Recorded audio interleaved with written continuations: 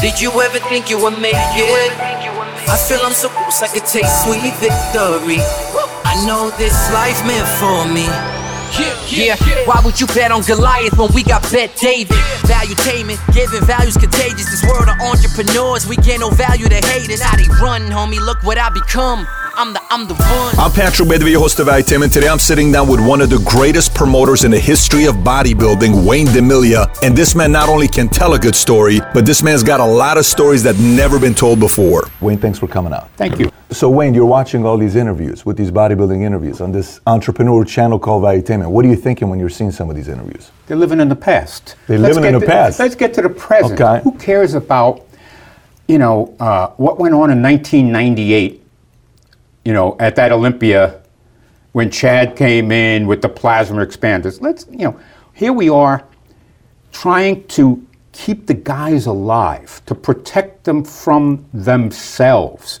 From 92, Ben Aziza died in our arms, basically. We were in Holland it was the last show of the tour, and he was pushing it, and we kept saying, Momo, pull back a little bit, pull back a little bit. No, I got to win them all, because they were all vying for Weider contracts at that time. The show ends, and I'm told by one of the other competitors he was throwing up in the back. Well, extreme vomiting, diuretic overdose.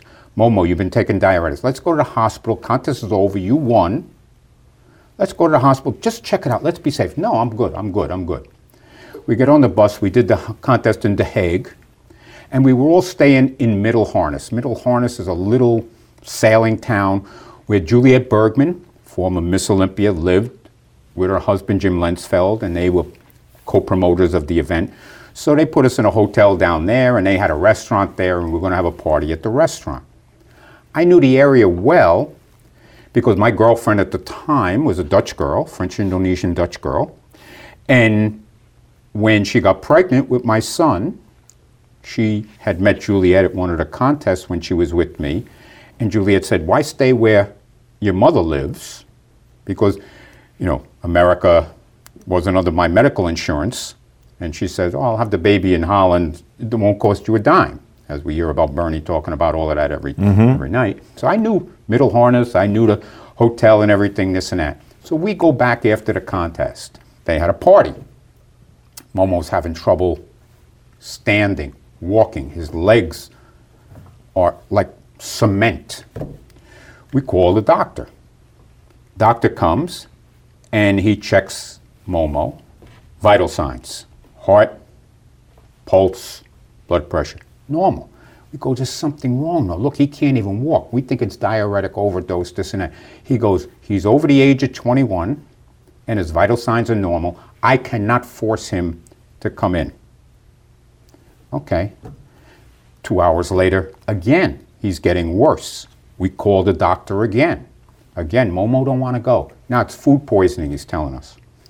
Okay, won't go in. About 3 o'clock, we all go to bed. So I go down the street. They were in the hotel. I go down the street. At about 5 a.m., there's knocking on the door. I go, well, what's going on here? I get out of bed. I'm there with Tracy, and Marcellus was like 3 months old. And it was a bodybuilder, Al Q. Gurley. And he goes, you better come, Momo's bad. So I just throw on clothes. We run down the street. We get there, he's on the ground. He had vomited already. I said, call paramedics, call the ambulance, this and that. Porter Cottrell was there, bodybuilder on the tour. Porter was a fireman. As a Porter with CPR. So I'm on one side, I'm holding his left hand, looking for a pulse. Art Bedway, one of the judges, is holding his head after we cleared his throat. Porter's doing CPR when they came. I felt the pulse disappear. I looked at Art and I go, he was gone. They came, they put the electric things on him, boom, boom, boom, flatline, boom, boom, boom, flatline. They tried it 3-4 times, strapped him up, took him.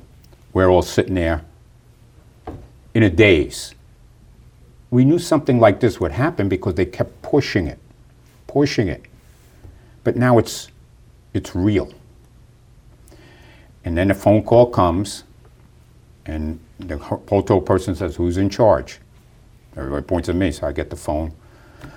And they go, please come down. Your friend has passed away. You got to do body identification and sign the documents and this and that. Whoa. So we go. Everybody comes with me. We're all in shock. We all go to the hospital. It's like 5 minutes away in the next town. And I go in to see the doctor that came twice that night and the head of the hospital there. They don't have people dying in that little town. And the doctor was crying. He was a young fellow. He was crying. He goes, I don't know how this happened. I don't know how this happened. And I said to the doctor, how did it happen? He goes, obviously, whatever they were taking, your vital signs stayed normal till the moment of cardiac arrest, that the body compensated. So as he had no circulation or whatever in his legs and then his arms, it was compensating until the heart went. So, okay, it is what it is, but then all the things I never thought I'd have to do, we had to go down. They said, you have to go down. He's in the morgue. Everybody wanted to come down. So here I got male bodybuilders, I got Juliet, I got other female athletes that were there that came to see the show. And you go down into the morgue, it's cold, the thing opens up and there's a slab, and there he is laying on the slab, no shirt on with this perfect upper body, no shoes on, and just a tag on his toe. Some of the athletes couldn't handle it. They started crying. His training partner from France went grabbing the body. Momo, come back, come back. My friend Art was there. We had to peel them out of there, get them out of there. I had to sign the documents. And there were other complications. Momo, bodybuilders, well, ladies' men, okay? Momo was married. He was engaged to another girl, but he was there with a 16-year-old. And she was there. This poor little girl was devastated. Cute girl, cute little blonde French girl, holding on to his flip-flops, crying her eyes out. I mean, imagine what it's like for a 16. She was 16, 17 in there. She was young. And, so we get her out of there. I'm saying, I feel bad. I'm going to have to, this poor girl's going to go home. And then they go, where you going? I go, what? I signed the papers. You're going to make arrangements to get the body out of here. We don't do that. You got to buy a casket. And then, you don't think about these things. I'm a bodybuilding promoter. So here it was Sunday morning. It's now by 7 a.m. They helped me out because they understood the situation. Had to buy a casket, had to rent a hearse, had to get space on the plane, cargo, to ship him back on the same flight as her to Lyon. But now I had to have a hearse, pick him up there. I had to have him set up for the body to be kept before they buried him. And I had to call the family. You leave that, it's like, what am I involved in this for? What am I doing? What year is this? 1992. What other bodybuilders were there in the room when they came and they cried? Any names or any major names or no? Who was on that tour in 92? Steve Brisbois was his training partner there, and then Brisbois opened up to me and said, I had big problems Thursday night, but we kept it quiet. Sonny Schmidt was on that tour. Al-Q Gurley was on that tour. Terry Pastel was on that tour, just off the top of my head. So, we get rid of all of that. I come home, it was the last show of the tour. And I said to Ben Weider, I said, we got to do diuretic testing. We got to get back into testing. This is not my job to go to the hospitals with people. Well, this and that. They didn't really want to get into testing. We get to the Arnold Classic, the next big show in 1993. And at the competitors meeting, I said, look, we all know what happened to Momo. We all know that you guys are going to push the envelope. But if somebody pushes it, tell me. I mean, don't look at me as daddy that I'm going to yell at you. We want to save lives. We can't have this again. Everybody yeses me, yeses me, yeses me. So we do the contest, this and that. And the contest is over, and I go to the banquet at the Arnold that they had. Back then, they used to hold it in the basement of Vets Auditorium. And it was very loud and everything. And my son by now was 8, 9 months old, something like that. And he was a mellow kid, but he was too noisy. We said, let's go back, In Columbus at the DoubleTree, you come in on the ground floor, you go up 6 levels because they're all parking levels, and then there's the lobby, and then there's another bank elevator. So we just come off.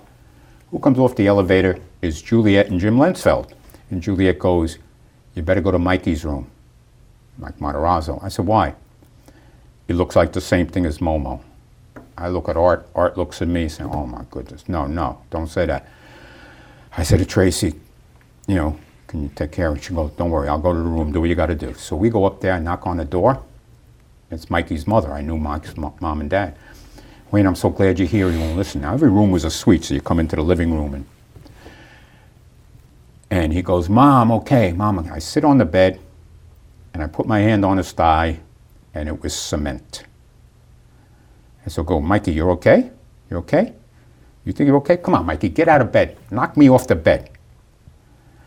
I said, make a multi-mineral solution, and I said, call an ambulance. No, I'm not going to the hospital. Mikey, you went too far. We got to save you. So paramedics come, and they do the same thing. Heart, pulse, blood pressure. They go, they're normal. Yeah, well, we went through this 6 months ago. We did it in October. Here it is March, 5 months ago. Mikey goes, no, I don't want to go to the hospital. The guy goes, the paramedics go, we can't take him in. He's over 21. I said, look, a guy died and we're dealing with seconds here. Take him in. This is his mother wants him to go. This is his girlfriend wants him to go. He was dating at the time Sandy Rydell, who was a female bodybuilder. They go, we can't legally do it. And I look at Art and I go, take the keys. And the guy goes, what? Now, Art Bedway, big burly guy, he pins the guy against the wall, he rips the keys off. I said, either you work with us or get out of the way. We're commandeering the ambulance. And he goes, I'll do this, because they were afraid, because Art was big and I was going to get violent. I wasn't going to let Mikey die. We take him down, we get him to the hospital, we put him in there, I put his mom and his girlfriend in the ambulance, me and Art ran the 4 blocks to the hospital. Once we got there as they're pulling in, they're taking him out. I said, he needs a doctor right away. We're dealing, because by now he couldn't raise his arms. We had just lived through this. We get into the emergency room, and I start yelling, I need doctors now. Right now, I need doctors. Well, security comes. Luckily, it was Columbus, and they were all retired guys, and they weren't armed, and they see Art, and Art goes, you come near us, I'll hit you, And 5 doctors come. I said, he got an overdose of diuretics. He's doing this. I said, we need IVs put in them. We need slow drip multi-mineral solution. We need slow drip of things, just muscle relaxers to relax him, this and that. So they put IVs in his legs, in his hands, and his arms, okay? Slow drip everything. They got his pulse going. It starts going down. 60, 59, 58. We're watching it. We're thinking we're going to lose him. And it gets down to about 28. It's in the 20s, and then it started coming back. He was out. His eyes are closed. Started coming back, and then it got to 60 again. And we just looked at all each other, me and the 5 doctors, and we just take a sigh of relief. And I sit down, and they go to me, wow, good thing you knew what to do. Doctor, where do you practice? I go, I'm not a doctor. I'm a bodybuilding promoter, and we just went through this. And I said, we're not out of the woods yet.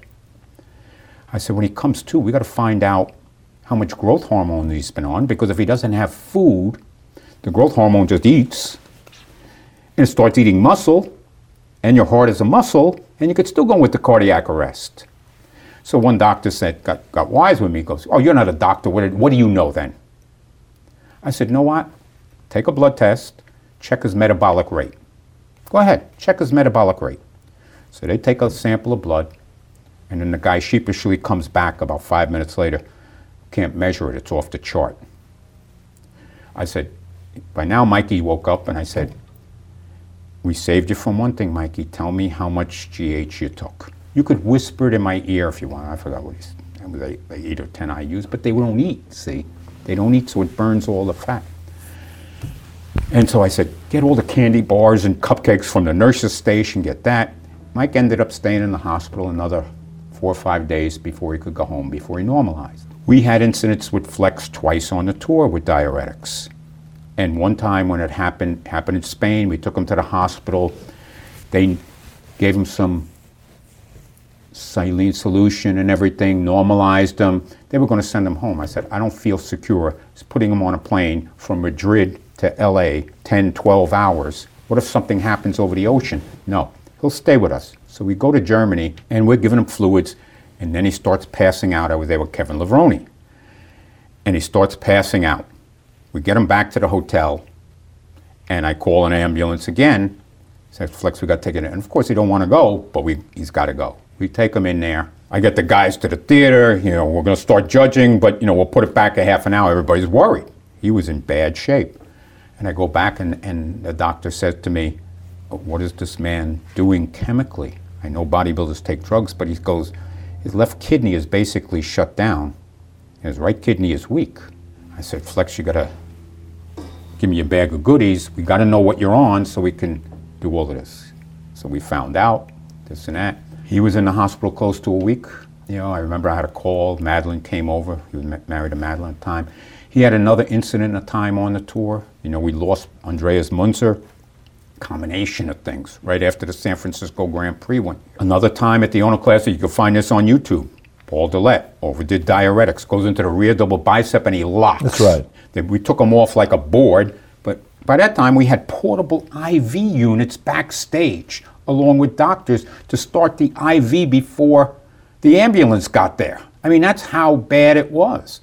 There was one Olympia where we had portable IV units and I had 4 guys on IVs between rounds 1 and 2. So I said to the waiters, look, we got a diuretic test. We got to protect them from themselves. These guys, like any athlete, is going to do anything they can to win. We all going to do whatever our profession is. We want to win. We're going to take that edge. Okay, so he gives in. So we're going to diuretic test. And we get to that meeting in New York in '98, and that's when Sean got up and said, what about these plasma expanders? I don't even know what plasma expanders were. And then it's all coming out. And did I call Chad and probably threaten him? Sure. And what are you doing, though? I mean, we're all in this together. We're all like a family. When we were on the tour, if anybody said anything to anybody, foreigner, we'd all go after that person. They may fight like brothers, but anybody go after your brother, the whole family goes after. That's the way it was. Yeah, we all want the guys. Yeah, I wanted all the guys to look as good as they can, but healthy. And now you're doing something, and I think I threatened, I'm going to test all your guys for plasma. There was no test for that. I was just shooting my mouth out because I was so upset. And it's like, what are we doing? Bodybuilding's supposed to be, the ultimate male, the extreme, to look like this. We look at the pictures when we're teenage boys. I want to be built like this. All the girls are going to love me and this and that. A lot of times these guys are the most unhealthy on stage and their life is in the balance. And it shouldn't be that. It wasn't like that before, even though they did things. I wrestled in college, and when you had to make weight, they would tell you back then, stop drinking water for a day and a half or some stupid thing like that, okay? Yeah, and the water would come out, and you'd make weight, and then you drink water, and you're heavier. What do they do with boxing? And what do you think they have to weigh in the day before? You could put on 10 pounds, 20 pounds if you know how to do whatever you're doing. Back in the old days, what did they eat? I mean, when I started running Night of Champions and all those shows, when the guys would come to New York, they'd stay at my house. This is before I had children. They'd have their tuna and water, and they'd cut down their water, and they're just having protein, and they're cutting back in this. And they looked good.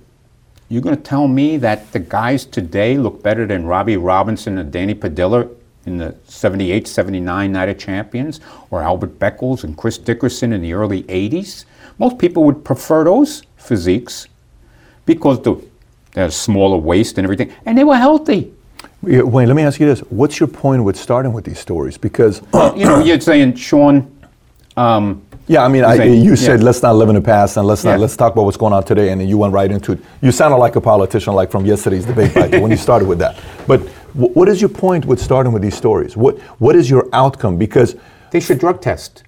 Okay, so your outcome is they should drug test. So are you going back to the time where you drug tested Sean Ray And he came out positive, and he didn't win the Arnold Classic. Is that kind of where you're going with this? Well, what we do in IFBB Physique America, when Rafael Santoka called me up after Jimmy split, and the IFBB, the parent IFBB, had no American affiliate, when he asked me to come back, I said, the only way I'm coming back, there has to be drug testing.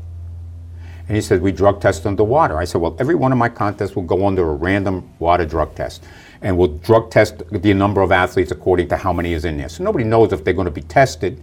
So if there's, say 24 athletes in a contest, because we're building, we're small, we'll test 2 male, 2 female. Baseball, what do they test? You got 26 guys on the team, and they test 1 or 2 guys out of the 26. That's all they test. Of course, there's 162 games, and we have maybe 20 contests. But at least we're drug testing, and people know we're drug testing, and if you get caught, according to the IFBB rules, you're suspended for 4 years. Who chooses who gets drug tested? It's done by random. How do you do that? What's the approach? We may take an independent person and put all the numbers down and say, these are going to be the male numbers, these are going to be the female numbers. Pick 2 of each. Is it done privately or publicly? In front of the athletes. Oh, okay. You do this in front of the athletes. Yeah. Oh, it's very firm. Okay, yeah, got it. So it's not like because sometimes politically behind closed doors, it's kind of like, you picked on me. Yeah, I'm going to pick on this guy. Yeah. Okay, I get it. So that's fair to do it that way. It's got to be fair. Assuming you do that way, that's very fair. Yeah. Okay. And we'd send it to a lab, a water lab, or they do the water test or whatever the heck the thing is. I mean, there's a lot of things on a test that we don't need to do. We haven't had any problems of diuretic overdose, anybody cramping on stage that they had to come off. We also had these guys, we'd have a, oxygen thing for them on the side when they needed oxygen. Come on. So you didn't like that era. It doesn't sound like you're supportive of that era because... As the years went by, the drugs got more. And I kept saying, you got to remember my relationship with the Weeders, and this is another thing Sean didn't understand. I know he made the comment because people called me and said, the Weeders were paying you money? I said, no, I was paying them. I was, after I was appointed to the position, then eventually I started a company, IFBB Pro Division Inc. My company, I pay taxes, it wasn't a federation. The IFBB recognized me to run pro bodybuilding. It was my company. So, yeah, if I acted like a dictator at times, like Sean said, yes, I did. Because it was my company and you cannot do what you want. You're an independent contractor. You can join my company of your own free will, or you could join any other pro bodybuilding organization out there. It was your choice because I was giving away more prize money than anybody else. I was taking care of the athletes better than everybody else by flying them in, taking care of their hotels, food allowance. But you had to adhere to the rules. You had to do press conferences, like anything. Boxing, okay? We just saw a championship fight. Those guys had to do press conferences. They had to do all sorts of publicity because the promoters are putting up the money and you are the stars and you got to help generate the money. Nobody cares about Bob Arum. Nobody's paying money to see Bob Arum. No one is. Yeah, but they're paying to see the boxers, and you got to create that hype where you're watching them and they're bad-mouthing each other and they get you excited that I'm going to put down that whatever amount. $90, $100. Yeah. Would you consider yourself a promoter? Would you say you're a promoter? Yeah, by nature, you're a promoter. Yeah. Okay. So, but by the way, you sound like you had, you sound like some of my other guests that I've had here, like mob affiliation. Did you have any mob connections back in the days or no? Because to be able to do that, you got to have a strong personality to handle other ego people. Like Dana White, I'll give you an example. Dana White's a promoter. Dana is not scared of a lot of people because Dana's coming from the streets where he's a tough guy. To handle the guys that are UFC guys, you got to be a tough guy. To be a Don King, you can't be scared of people. I know people that were. People. What I'm saying to you is, you kind of come across as that kind of a DNA. How did you become who you are, who you were when you started promoting? Like, who was Wayne before he became the guy that's, I've always been this. I've always been, when I played on baseball teams, softball teams, I was always the captain, the coach, the this or that, the player coach. Were you always pushing buttons or no? Yeah, I was always in a leadership position. I'm a typical Leo, born in August. Okay, got it. Were you ever connected to the mob or no? No, but they used to come to the shows. Oh, to the shows as guests? Yeah, they used to come to the shows. Any big names or no? Yeah. Who? I won't say. Okay. Anybody that's been a guest on my show? No, he didn't. Okay, got it. No, but his father's son. His boss you know what I'm talking about. I got it, yes. Yeah, he was big into bodybuilding. A lot of them were. Yeah. And a lot of them are friends of mine. He just passed away, by the way. Who? Junior?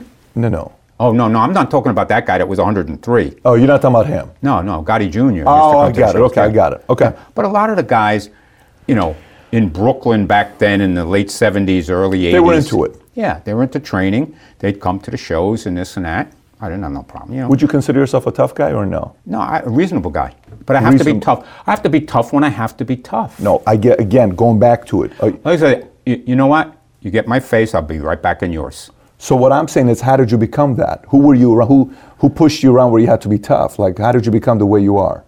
I always was. You grew up in the streets of New York? Where'd you grow up at? I grew up in New York. You grew up in New York? Yeah. And in high school, you were the leader in high school? Were you the guy that played sports, the cool guy, the ladies guy? Who were you? I went to an all-boys school. I went to Brooklyn Tech for smart guys. Tough to be a ladies guy. Yeah, tough to be a ladies guy.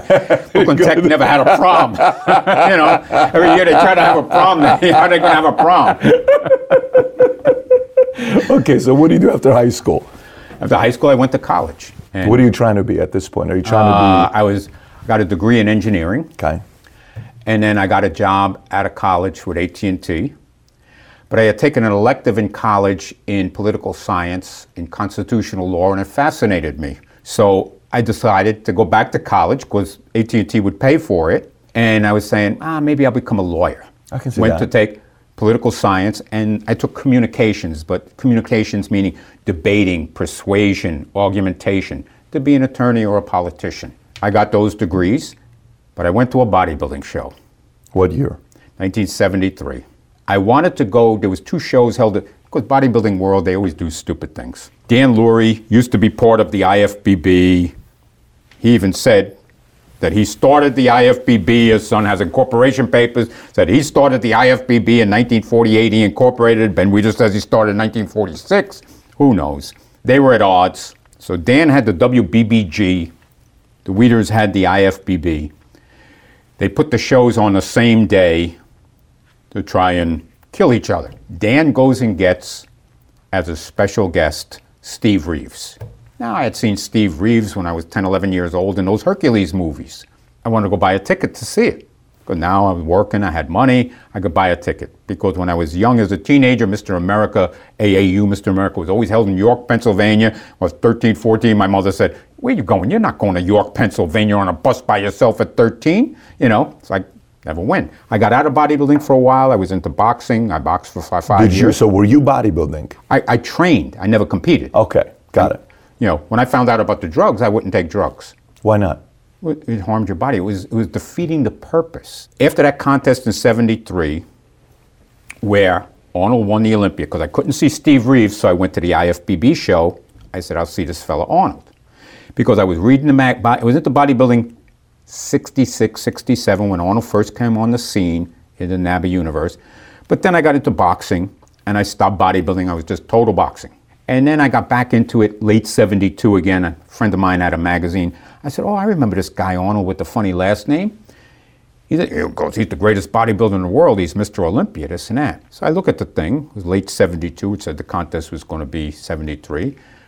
I looked at the other thing. There's Steve Reeves, but I couldn't go to Steve Reeves, so I bought a ticket to Brooklyn Academy to see Arnold. And Arnold wins that night, and they give him the check, and he takes the microphone from the podium, and back then everything had a wire, there weren't wires, and he's pacing on the stage, looking at the check. And I'm thinking, what is this guy doing, And then he just stops and he goes, I train all year. Last year they gave me $1,000, this year $750, and he throws the mic on the floor and walks off. I go, wow, what a wild sport. This is entertaining. Why isn't this place sold out? So I joined the gym, Mid-City Gym, that promoted the show. And I meet the guy that was the promoter, Tom Minicello, and he was the IFBB vice president at the time. And so I joined the gym and I said, Tom, I went to the contest Saturday. Wow, Arnold's a character. Yeah, that's Arnold being Arnold. I said, well, why didn't you have any big sponsors? And he goes to me, well, when big companies are ready to sponsor bodybuilding, they'll come to me because I run the Olympia, the big show. And I go, but Tom, nobody comes to give you money. You got to go out and get it. No, you're too aggressive. You're young. You'll learn. Stay back, you wait, and people come to you. And I walked out of that room thinking, if this is the guy that's in charge of the Olympia and the vice president, and this is his way of thinking, I think I could take over this sport. I mean, that was the thought in my head. In that moment? In that moment. Huh. So I became friends with Tom, and I said, anything you need, because I was still living home with my parents in Richmond Hill, Queens, by JFK Airport. So he goes, you know what, you could be my gopher. Anybody that comes in, instead of me having to pay for a taxi, you could go pick them up and bring them in. I said, okay. So that's what I would do. So I got to know everybody. The only guy that didn't come in that I had to pick up was Arnold. Arnold demanded a limo or whatever. I got to meet Arnold later on in ~73. He came back to New York to do something. His trainer came in at lunchtime, and he was in the locker next to me. He said, hey, I go, hi, I saw you in the thing. Oh, yes, and we just told, what's your name? My name's Wayne, and we shook hands and this and that. And we trained a little bit together, this and that. And just two guys, I wasn't a groupie, and I think he enjoyed that, because other guys, well, oh, that's Arnold, this and that. No, he's just another guy. And, we struck that up. In '74, I helped Tom. He ran the Eastern America in the spring and the Mr. Olympia in the fall. And I helped him with everything, this and that, for free. I bought my tickets, but I did a lot of work. And I was starting to go around. I'd go around the contests, no matter what the federation was, buy tickets, and then offer my help backstage just to see what they were doing wrong, not what they were doing right, because I'm thinking like, why aren't these shows run better? What's wrong here? In January of '75, Tom goes to me, I'm going to make you the Metropolitan Director of the AABA, which was the American affiliate to the IFBB, because they hadn't affiliated with the AAU-MPC yet. You can run the Eastern America contest this year. I said, wow, Tom, thanks. I go into the gym, all the guys that I'd see train at lunchtime. I said, guys, Tom's going to let me run the Eastern America this year. And they go, ha, ha, ha, ha, they're laughing at me. I go, what's so funny? He goes, if he don't run that show, then we got a show in the spring and then the show in the fall. We'll go to the AAU, and he'll have no amateurs for the fall show. So now you're going to lose the money instead of him. And he's still going to get us in the fall. I said, I'm not going to lose money. They go, what do you mean? I said, I'm going to get a sponsor to cover my expenses. They looked at me, what's a sponsor? I said, it's a company that gives you money in exchange for exposure. They're looking at me. Now, I'm 25 years old. I said, I'm going to figure out my expenses. So one of the guys that trained there was an assistant principal of a school around the corner. And he just come to me, goes, Wayne, you want to use our school? It's not that big. But he says, there was only like 30 people in the audience at the Eastern America last year, so we've got 200 seats. It's plenty big enough. I said, okay, let me go see it. We do it. He says, I'll get it for you for free. All you got to do is throw $50 to the custodian to come in on a Saturday. I said, okay. Make sure the lighting was good, because I understood lighting a little bit, of course. Yeah. And so I figured out my budget, trophies, printing, whatever. We put posters up. And my budget was $600. So a friend of mine worked at JFK part-time in a hotel reservation company. It was a husband and wife reservation company. So if you came off a plane and you didn't know where to stay that night, you go to them, they'd book you in a hotel and they get the commission. And I said to them, look, you give me $600. Everybody that comes in from this show will book a hotel room through you. It was an amateur show, they had a book. But then they'll know about your company because of all the publicity. Anything beyond that is gravy. So we're going to break even here because you'll make enough money. And then this and that, because like all the guys coming in from California, the Weider photographers and this and that. Have you yet met the Weiders or not yet? Yeah, I had met the Weiders. I met them at the show in '74. I just said hello to them. Oh, but not a real sit-down conversation, nothing yet? No, they don't really know who you are and what your aspirations are? Okay. No, I got my thing covered. I had met Gene Mosé. Gene Mosé at the time was the editor of Muscle Builder. Unfortunately, Gene has passed away too. And I said to him, I'm going to run the Eastern America. I called him up at the Weider building. And I said, can you give me an ad? He said, well, I could give you half a column ad. I'll run it for 2 months. Okay. So I had an ad in Muscle Builder for the contest. I didn't know the concept yet of going around to other gyms and everything, but I knew Mid-City Gym had to have about 500 members, so I got on every one of them. You get your tickets yet for the Eastern America? You get your ticket? Guys would say, Wayne, here's my $5. Give me the stupid ticket. Leave me alone. Let me train. Then I would go all hours of the day because I was at lunchtime, but guys that trained at night with different guys on. It was only open on Saturday. It wasn't open on Sundays and stuff. I sold the 200 tickets in advance. Reserve in the front with chairs with an arm was $6.50. Folding chairs behind them were $5. And then standing room was $5. So I made over $1,000. Got to remember, I was working for AT&T, making about $140 a week, and here I am making $1,200, $1,500. I knew I was going to make money, so I even bought a TV set for the winter. I figured I don't know what to do. Making all this money, I'll buy something else besides all the trophies. So I go in Monday morning. Everybody's telling me how great I am. Saturday night, it was a fun time seeing all the guys from the gym and, seeing the guys, all these guys come in businessmen in suits. Now they're coming in, the way they hang out on a weekend. And, okay, so I go in on Monday morning, go train at lunchtime, and Tom goes, get in my office. I go in. I said, what's up, Tom?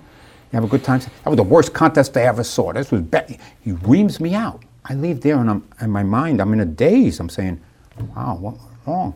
So I go in the gym, and everybody's patting me on the back and this and that. I said, why is Tom yelling at me? Saying it was the worst contest ever. And the guy that was the principal, who just came in to train, and this educated guy, he goes, Wayne, do you understand what happened? I said, no. He goes, he's jealous.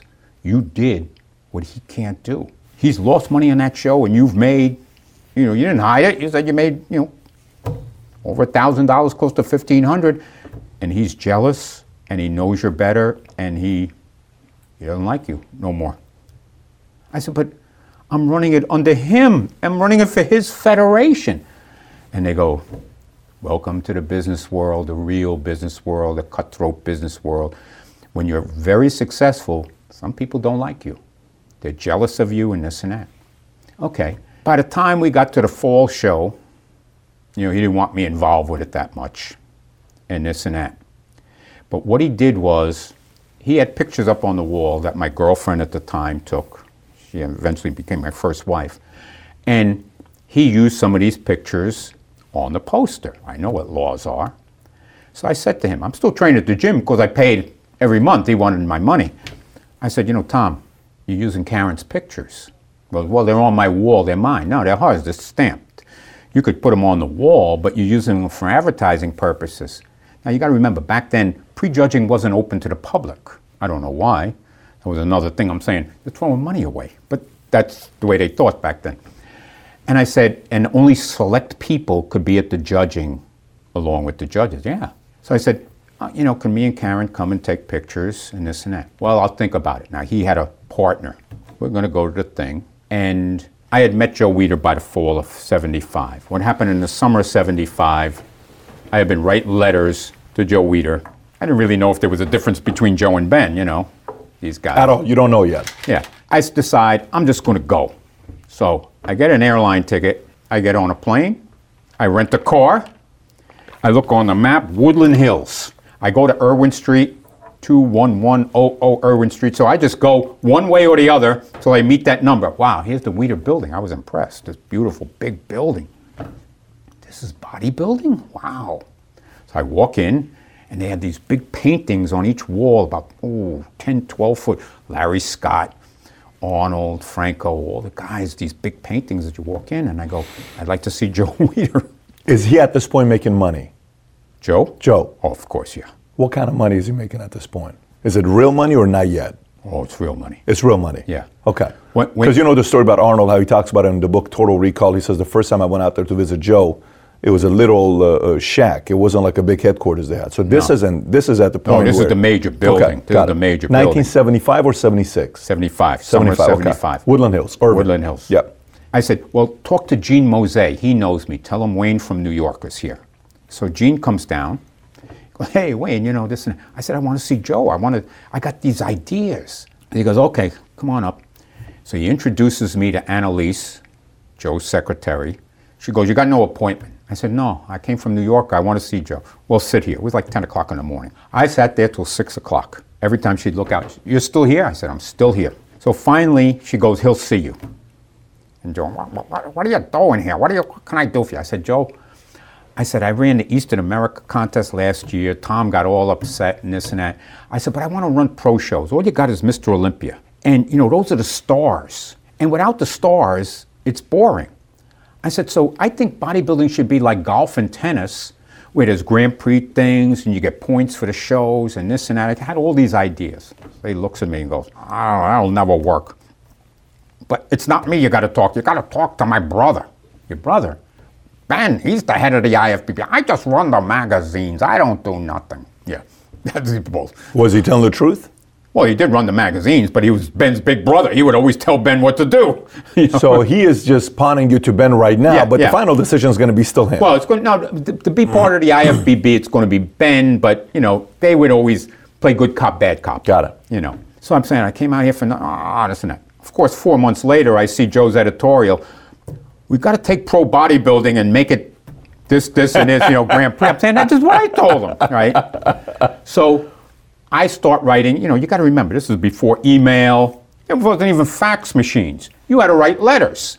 So I write letters to Ben Weider. I'd like to come up and see you and this and that. I get nowhere. Other people that I was helping or bodybuilders, I said, write a letter to this guy.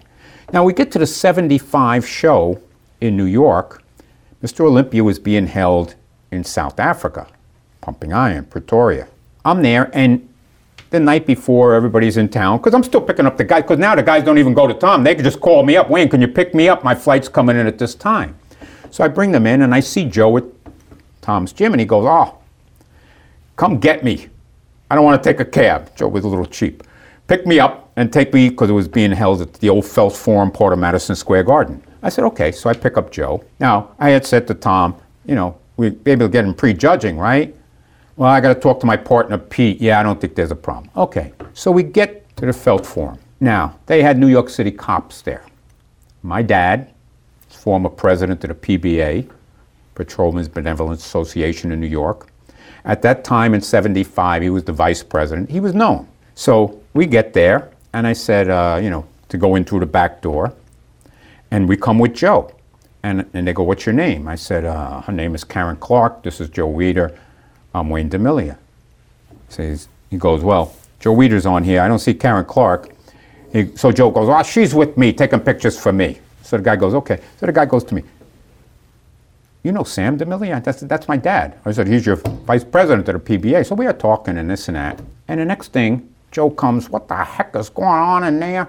They're throwing Karen out. I said, what do you mean they're throwing Karen out? Karen comes out, she goes, Tom's partner, Pete, doesn't want me in there. I said, but he's using your pictures. Those are your pictures on the poster. He didn't pay you a dime. That's technically against the law. I go to Joe, you go in there and you tell Tom, if he don't let us into the judging, I'm going to sue him. Tom comes out all shaky. You're going to sue me? You're going to sue me? Clean out your locker. Get out of Mid-City Gym. You're out of here and this and that. I said, fine. I leave. Joe's going, where you going? Where you going? I said, I don't need this. You're coming back tonight, right? No, I'm not. You think I'm going to give him any more money and buy a ticket? I'll buy it for you. And he did. He bought us 2 tickets. And he's cheap. He's cheap and he bought it. Yeah. I was way in the back in the cheap seats, but he took Karen up front to take pictures for him because he liked her pictures. I went back to my locker, Mid-City Gym. I took the thing. They go, Wayne, what are you doing here? I said, I'm out of here.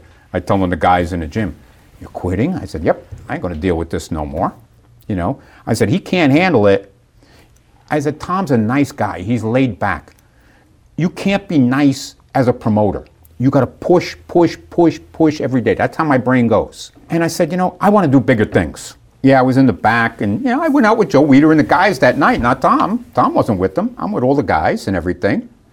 And I continue to write. I said, you got to talk to your brother. Where's your brother? Ben was there, and then Ben took off. Ben didn't hang out with the bodybuilders. Joe did. And I said, you got to talk to your brother. Keep on him. So I write, and finally I call. And I get his secretary, Pamela Kagan, on the line. And I said, hi, I've been writing. She goes, are you the guy from New York with all these letters and you get all these people writing? I said, yes. I want to come up there and speak to him. I got these ideas, and Joe said I should speak to him. So they go, okay. The World Championships, now the whole year went by. We're talking now the fall of 76. And I'm still going around to amateur shows learning. World Championships in Congress was going to be held in Montreal.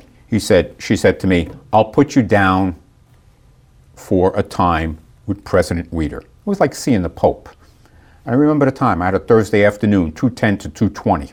So I check into the hotel you're going to be in, and I get there early, and there's all these people lined up. I'm thinking like, wow, how do you do this? Like a doctor's office, you pick a number, what do you do? So I see this lady there, and she has a pad and everything. I said, are you Miss Kagan? She goes, yeah. She goes, you're the guy from New York, Wayne. I could tell by the way you speak. I said, yeah. She goes, 2:10, you're behind this guy, right? And this and that. Okay, so my time comes. I go into this room. Ben had this big opulent suite, and you go in, and there's a chair there, just like a little folding chair, and there was 3 steps up, and Ben was in this big armchair like the king. I felt like I was seeing the Pope. And she goes, Mr. Weider, this is Wayne DeMilia from New York, who's been writing us for the past year. So he looks at me and he goes, well, okay, you got your time. What do you want to do? I said, I want to run pro shows. I'm going to do this. I'm going to do that. Ba, ba, ba, ba, ba, ba, ba. He looks at me. Do you compete? No, sir. Do you own a gym? No, sir. I work for AT&T. Do you even work out? I said, Mr. Weider, you're skinnier than me, and you're the president of this thing. If I was in the gym competing all day taking drugs, how could I be a promoter? And he laughed.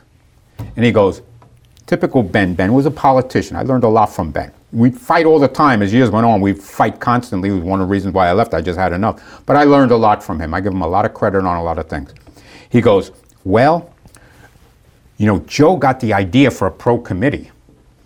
And only those people on the pro committee could run contests. And we're going to start the pro committee tonight. So if the chairman of the pro committee wants to put you on it, you could be on it. I said, okay, who's the chairman? Our greatest champion, Arnold Schwarzenegger. I said, okay. I said, well, I met Arnold in the gym 3 years ago, and I said, I'm good friends with George Butler, and I'm an independent, unpaid consultant on Pumping Iron, and whenever they have screenings in New York, I go to it, and half the time Arnold's there, and we're goofing around. So you and Arnold getting along at this point? Oh, yeah. There's a relationship? Yeah. Okay. So he goes, well, if he wants to put you on the committee, it's fine with me. I said, oh, thank you. I shake his hand, leave, say goodbye to Mrs. Kagan, this and that. No lie. I go to the elevator, I push the button, the elevator door opens up, there's one person in there, Arnold. I think to myself in that one split second, this is meant to be. I go, Arnold, you're starting a pro committee tonight, I want to be on it. Ah, Wayne, okay, come to my room, 7 o'clock. There's my room number. Okay. So I go there, the original committee, Jim Lorimer was there. I had met Jim Lorimer at a contest the year before. There was supposed to be another AABA contest in 1975. And the promoter had 4 guest posers. He was going to have Arnold, Franco, Louis, and Chuck Sipes. 1975, all big names. But he forgot to do one thing. Sell tickets and get amateur athletes in the show.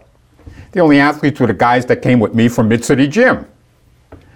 And he sold 2 rows of tickets, but he double sold the first row, and the guys were fighting, and Arnold goes, I have a friend here in Columbus that could help out. And he calls Jim Lorimer, and that's how I met Jim Lorimer. Got it. 1975. Yeah. And me and Jim always hit it off. I'm saying, can you believe this guy sells the whole place? There's 4,000 seats in here, and he sells the first row twice.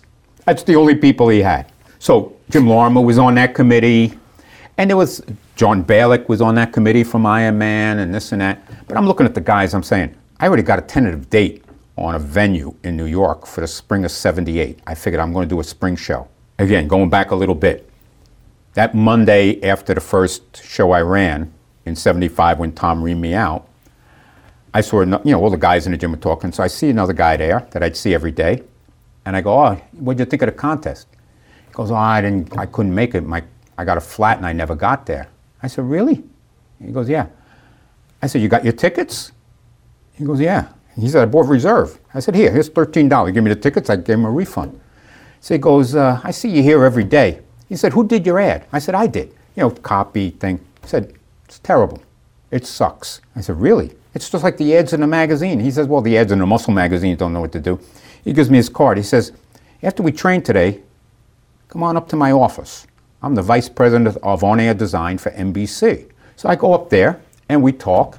And I said, I tell you what, let's be partners. I got all these ideas, staging and everything, but I can't do all this artwork. I'm not an artist. You do the ads, I come up with crazy ideas for staging because look at the stages. Black curtain and a thing. No, it's got to be staging. We got to do this. We got to do that. And you do that. And I take care of the money. I sell the tickets, this and that. And we split 50-50. He goes, fine. We shake. We never had a contract. I said to him, I'm going to go up there and get the rights. He'd laugh at me. He goes, okay, whatever. Charlie was a little older than me. Charlie's still alive.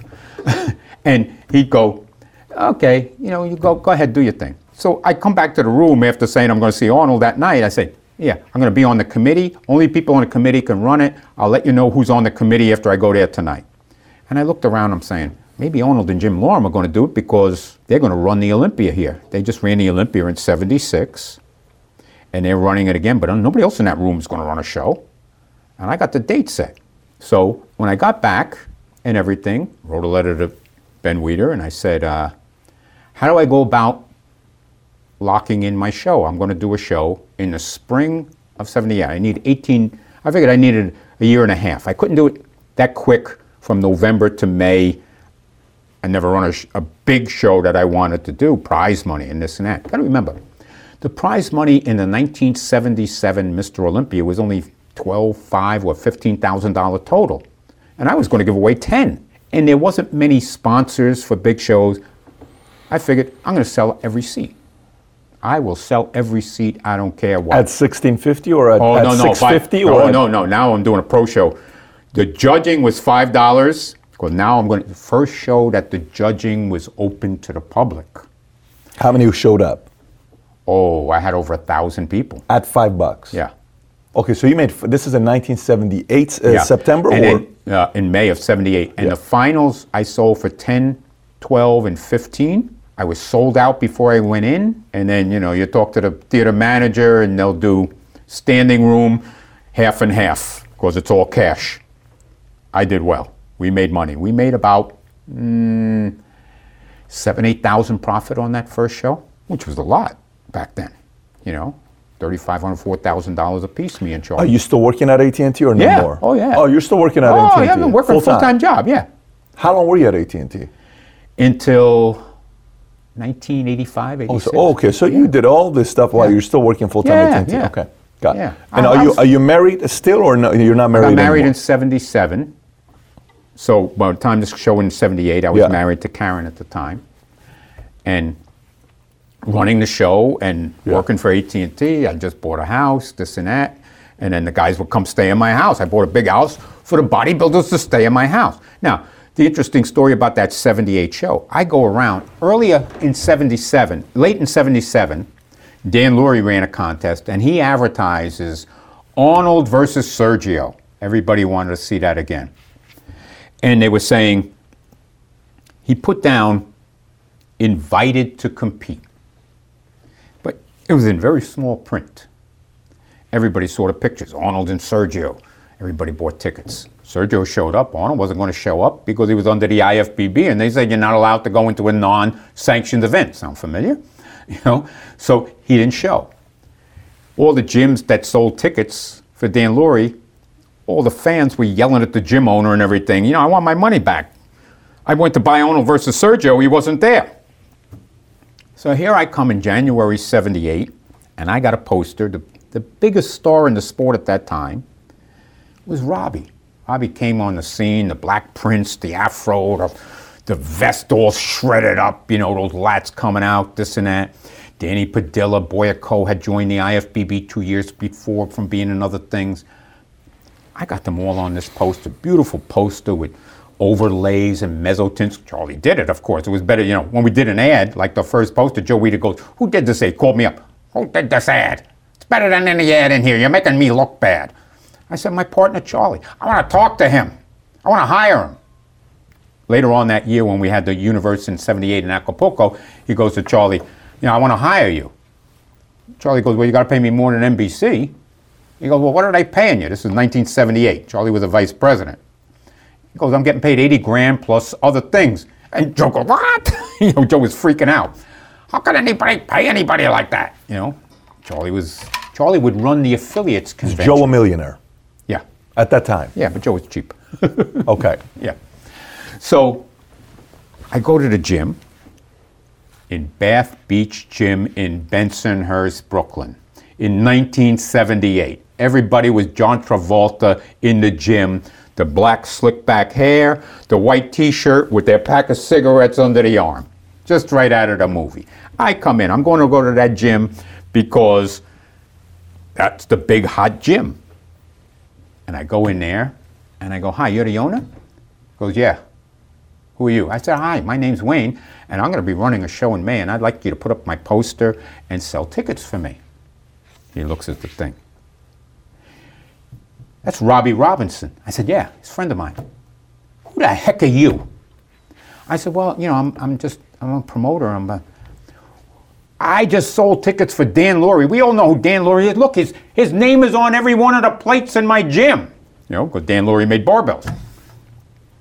And he said he was going to have Arnold and Sergio, and Arnold don't show up, and everybody wanted money back. And now you come in here, you're going to bring in Robbie Robinson and Danny Padilla and Boyer Coe? Get out of here, he goes to me. I said, no, they're going to come. And this guy comes here, and this guy comes here. Cameron goes, I think it's going to be a hit. I go, I tell you what. I look at him like this. I take out my wallet. I said, here. It's my driver's license. It's got my address on it. He goes, yeah. I said, see this phone number on here? Because Ticketmaster didn't exist yet. This is how far back we're going. No Ticketmaster. Either the last 3 weeks at the box office or else by mail order, if you wanted information. That was the phone number in my kitchen. Okay? Yeah. And that's my home phone number. Give me that calendar. And he looked at me. I said, give me the calendar off the wall. Well, now he's backing up a little because I'm getting aggressive. May 6th, Saturday, May 6th, the contest. Monday here, the 1st. We go back this day in April, 8 p.m., Robbie Robinson. I'm going to bring Robbie Robinson to your gym approximately 3 weeks before the show. But when I do, then you're going to put my posters up and you're going to sell me tickets. Copy down my address. And if I don't do it, all your Guido friends here, they can come and take me out. And they're looking at me. Copy it down. They go, you're a cocky guy, you know that? I said, copy it down. So they copy down my address and everything. I go home and Karen goes, you sure? I said, come on, what did we do in the summer? We spent 2 weeks at Robbie's house. So I call up Robbie. I said, Robbie, you know, nobody wants to sell these tickets and, you know, I got you center on the thing. Could you come to my house like a month before? He goes, yeah, no problem. I said, good. I said, I'll set up your airline ticket. I'll fly in, his wife at the time, Elaine. I said, I'll fly in Elaine too, so you and Elaine, as long as you want Elaine here. You know, I always got to double check that with bodybuilders. No, yeah, me and Elaine will come and this and that. So he comes a week before, so I know I got him. So I said, so I set up like 5 gyms to do that. We're going on that Monday night, 8 o'clock. I said, let's leave. I'm in Westbury, Long Island. We got to take the Belt Parkway all the way down in there. Good hour plus. Let's leave early.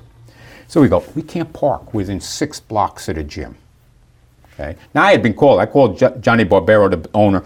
I said, remember, I'm coming Monday night. I called him the Thursday before. He goes, you better. He said, I got signs up. You better. Or we're coming out there. I said, no problem.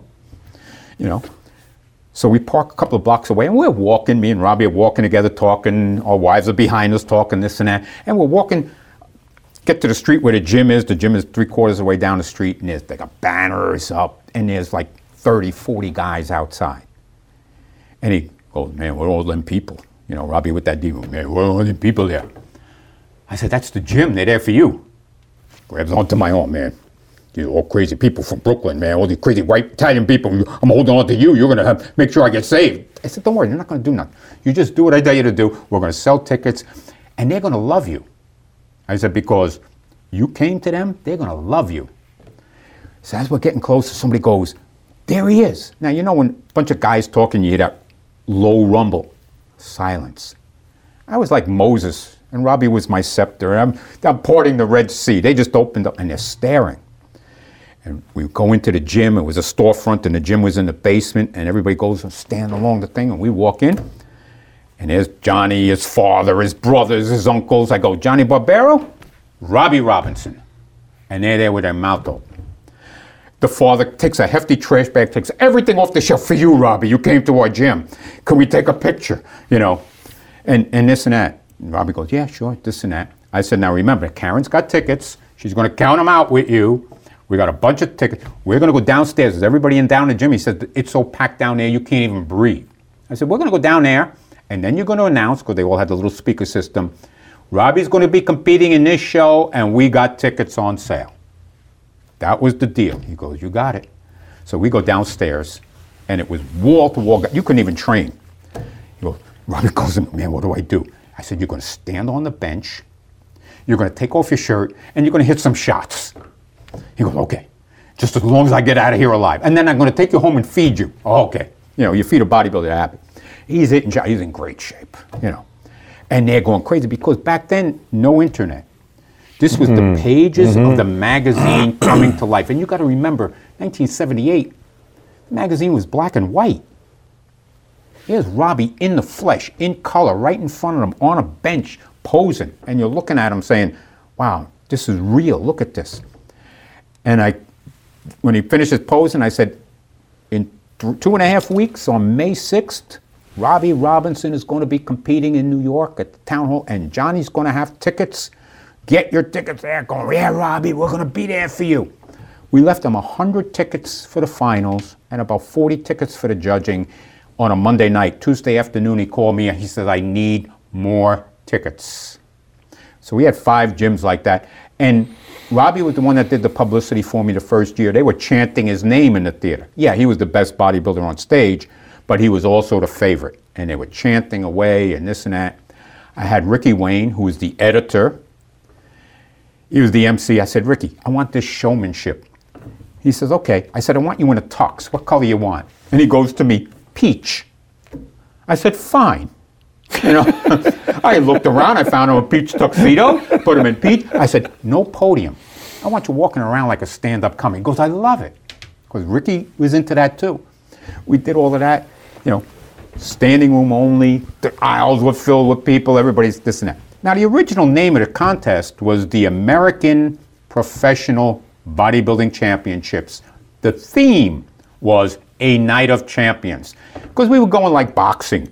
The Thriller in Manila. Every boxing match had a theme. 2 months after the contest, a kid calls, I get a phone call because I was the ticket number. I want to buy tickets for Night of the Champions 2. I said, no, the name of the contest was this. The guy goes, weren't you there?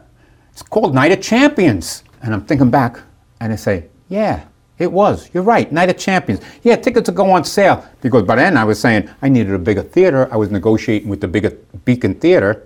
Had 3,000 seats instead of 1,500. I remember calling up Charlie that day. Charlie, this is the name of the contest. It's going to be called the Night of Champions. What are you talking about? He goes, the kid named it. They're naming it. Like Rocky 2, Night of Champions 2, like this 2, Night of Champions 2. We're going to go Roman numbers like the Super Bowl, this and that. Okay? He goes, okay, you know, if that's what you want, yeah, go ahead. And that's how it became Night of Champions. And we did things, that show that we did for 26 years, we did things unique. It got so unique, if we want to use that word, the Weeders wouldn't come no more. You're running a circus. In '82, I decide, you know what we're going to do? Carlos Rodriguez was a bodybuilder who lived in Arizona, but he was originally from New Jersey. And Carlos said, Night of Champions is going to be my last show. I'm going to retire. I said, tell you what, after you pose, you know, you could do it from the stage. And then I go, let me ask, Carlos, you live in Tucson, Arizona. You ride a horse? He goes, yeah. I'm going to rent a horse. You come out on a horse, you get off the horse. I said, well, put a little thing there that you tie the horse up to for the stage for your posing. Then you do your posing routine in front of the horse. You go to the stage, you retire. And then when you get on the horse, we'll play that old cowboy song from that TV show of, I don't know, it was Gene Autry or whatever, Happy Trails. And you ride off into the sunset and we'll dim the lights. He goes, okay. The Sunday before the show, I'm home on a Sunday afternoon, I'm looking, you know, tickets are going, I'm almost sold out already. And Wayne, I got bad news. I said, what up, Carlos? I hurt my back, I can't move, I can't come. I got the horse. I can't come. He hangs up. I'm depressed. I'm walking around the house depressed. I call up Charlie. Charlie goes, it was a dumb idea anyway. What the heck is in your head? I said, no, I got to do something. I said, I was set on the horse, you know. It's something that's never been done. We got to do things. You got to be creative. You got to be entertaining. The bodybuilders all do the same things. We got to be creative. Well, whatever the heck. Go ahead. Whatever you want to do. I'm looking at the list of competitors. And one name catches me. I wonder. I call up the place I was going to rent the horse from because I couldn't cancel it on Sunday. They were closed. I go, guys, the guy that was going to ride the horse, he hurt his back. He can't do it. Now, this was movie animal rental. They do it for films. It was in New Jersey somewhere. I said, do you happen to have a camel? And they go, yeah, George. I said, that's the camel's name? Yeah. I said, great, can I rent the camel? He goes, yeah. I said, okay, I'll rent the camel. He said, you're going to like it. The horse was $800. The camel's only $400. Not many people rent camels. I said, fine. He said, the only thing, you know, the camel comes in a little bigger truck. You're going to come in a 45-foot tractor trailer, so you got to get the police, the pardon off, all of that stuff back there on the back end of 76th and Amsterdam so they could get in the back door to Beacon Theater. I said, no problem, you know. Called my dad. He called the precinct. We got it pardoned off. I say, I'm not going to tell nobody because nobody will believe me anyway. I'm not even going to tell Mohammed Makawi, who's from Egypt, that he's going to be on a camel till that night because I don't want him pulling out. So I casually mention it that morning to someone, and they go to Mohammed, I think Wayne said he's got a camel coming. You're going to come out on a camel tonight. He goes, where's he going to get a camel from in Manhattan? You can't get a camel. So we do the judging and everything. Guys go disappear. I have the camel come at 6 p.m. The police are there, you know, right? The cops are going, you really renting a camel for a bodybuilding show? I say, yeah. Sure enough, 6 o'clock, here comes this tractor trailer, right? And out comes, you know, I said, you got the camel? And the guy goes, yeah, George is in there. George is very mellow, this and that. So they bring George out. So here's 6 o'clock on a Saturday night in May on Amsterdam and 76, and out comes this camel. And I go, oh, guys, you sent me the wrong camel. They go, what do you mean? It's got one hump. Doesn't it need 2 humps and the guy rides in between the humps? He goes, first off, do you know how rare a 2-hump camel is? I said, I have no idea. He goes, secondly, we got the hump basket. He sits in the basket. I said, oh. And then as he's standing there on the thing, I said, you know, when I was a kid, I'd see camels in the zoo. He's kind of big. He goes, oh yeah, there's a big camel. I said, how are we going to get him in the door? It's only 8 foot high. He says, we'll tell George to get on his knees and he'll crawl in. I go, wow, look at that. So George crawls in, and we put him behind the back curtain. You have the front curtain, the stage, you know, the curtain goes up, it says Night of Champions, the platform, whatever staging, and behind the back curtain, there was about 10 foot to the wall. So we put George back there, and he just sits down, and he's chewing on his cod, you know, nice guy, petting him, what a nice little animal, oh, he's big. And they put the basket on him. The guys start coming back. One of the guys looks, oh my God, he's really got a camel. So they go tell Makawi, Wayne's got a camel, it's backstage. No, he doesn't. So the guys all come down, it's about 6:30, and they're looking, there's the camel. I said, come on, you're from Egypt. He goes, what do you think we live in? We drive cars on the street, we don't drive camels.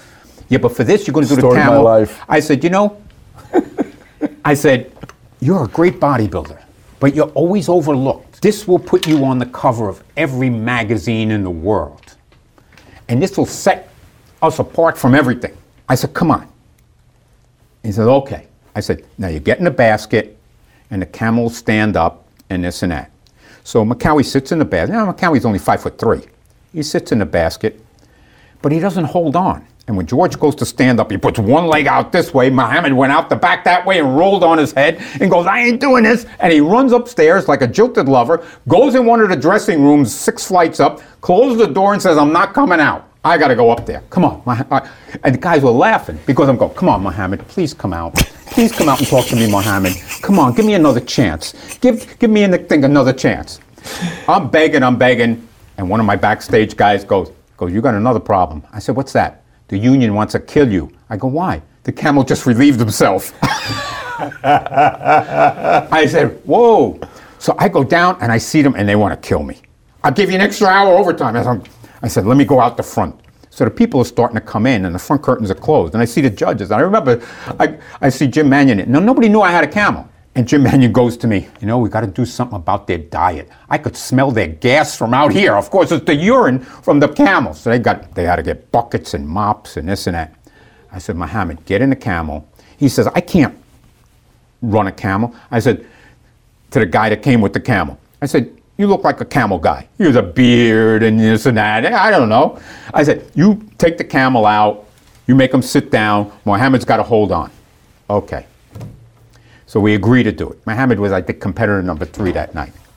So the curtain closes, after competitor number 2, and the MC goes, tonight you're going to see something that you've never seen on a bodybuilding show before, and you may never see again. The Magic of Egypt, Muhammad Makawi. And we play some kind of majestic music. He was going to pose to Chariots of Fire, but we played some other majestic music.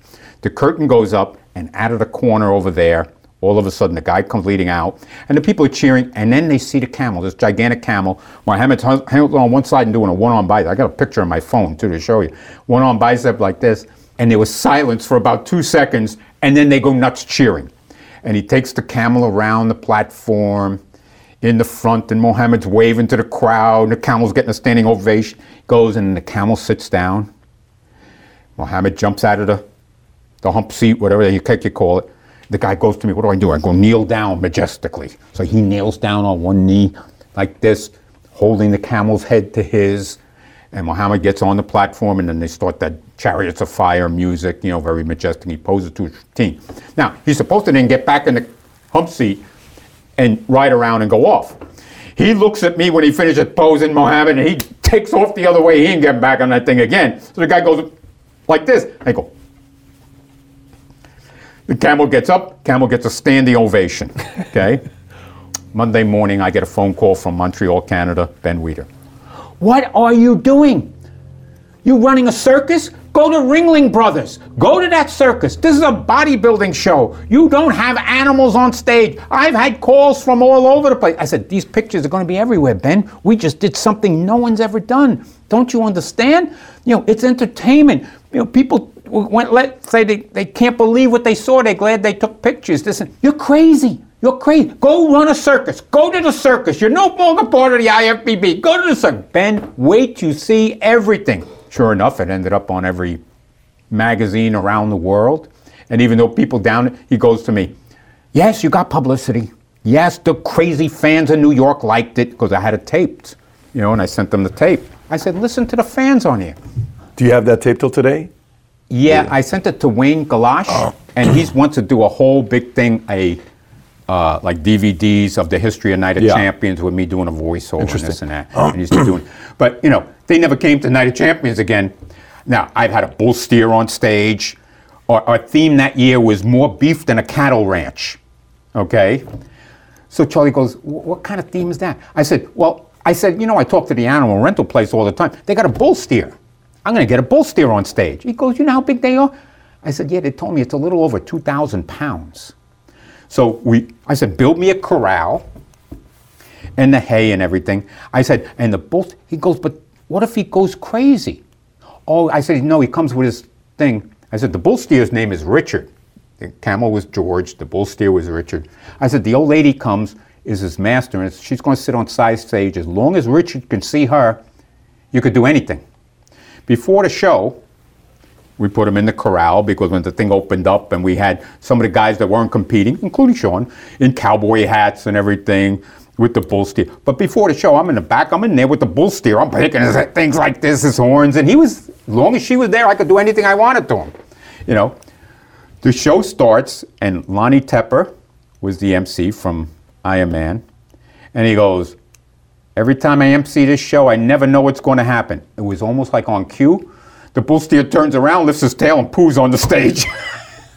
On stage? On stage, in his corral. People can see it. Oh, yeah, they were cheering. In New York, they were cheering. We had to close the curtain. So, again, the union guys, I had to give them another hour overtime to clean the bull steer. But bodybuilding has to be entertaining. When's the last time it was like that? Last time I ran Night of Champions or the Olympia. Bodybuilding hasn't been entertaining since I left. They don't do things like this. Bodybuilding hasn't been entertaining since you left. It's boring now. Let me ask you this. Why do some people not like you?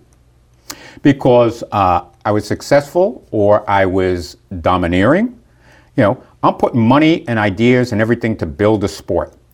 You know, when I took over the Olympia, prize money was $50,000. You know, we won't even get into sanction fees. And when I left, prize money was $410,000 and a Cadillac Escalade. When'd you leave? 2003 was the last Olympia I ran. I had over 5,500 paid people and over 6,500 in the place with comps at Mandalay Bay. Now they're in the Orleans Arena, which is not Mandalay Bay. And people loved Mandalay Bay because everything was in the same facility. See, it's only the athletes that don't like me because, you know, I made them go to the banquet. I said, if VIP ticket holders... Why would the athletes not like you, though?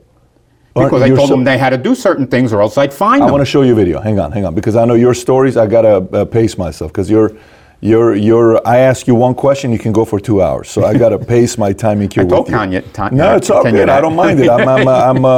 I'm the one and that's... I didn't even drink a Red Bull before I come. This is natural. Well, wait till we get you the Monsters. So let me pull this up. So, Paul, I got the videos here. Okay, I'm gonna play 2 of them, okay? And I want to see your reaction, obviously see what you're going to say here, and then I want to play Sean's video, and then I want to get a reaction from you. So here's you. You'll know exactly when this is. Let's watch this one here. This is you. I have a question for Wayne. With you guys, the IFBB banning the use of Synthroid, how do you plan on enforcing that for the contest? Quite honestly, the problem we're having is that the lab is having a tough time coming up with a test. At that time, yes. To recognize Synthroid in the urine. They thought they had a test, they didn't. So the judges will be instructed that if the muscle looks unnatural, and you can see Synthroid under lights, they'll be instructed to vote the athlete down. I would do something that nobody does in this sport. I was the head of pro bodybuilding. Okay. I was the promoter of the Olympia. Yeah. And I would do the press conference, and the press conference was not staged like now. Okay. Where they have things. I would let anybody ask me anything, and I would answer it because I had nothing to hide. One time, our buddy Sean goes, "Why aren't we getting more money?" Because the athletes could ask too. I could be a target. Anybody could ask. If you want to ask me a question, Jim Mannion going to answer questions? You know, did David Pecker answer questions when he was running the Olympia? Jim Mannion's running everything now there. Did Rafael Santoka do that? Nobody. I went out there. We'd have 1,500 people at the press conference. I made the guy, they didn't like it, I made them dress in a suit. They're not dressed in suits now at the press conference. I wanted them to look professional. You know, you take NBA players. They go on a plane, they got to be dressed. You're representing your league. You're representing your profession.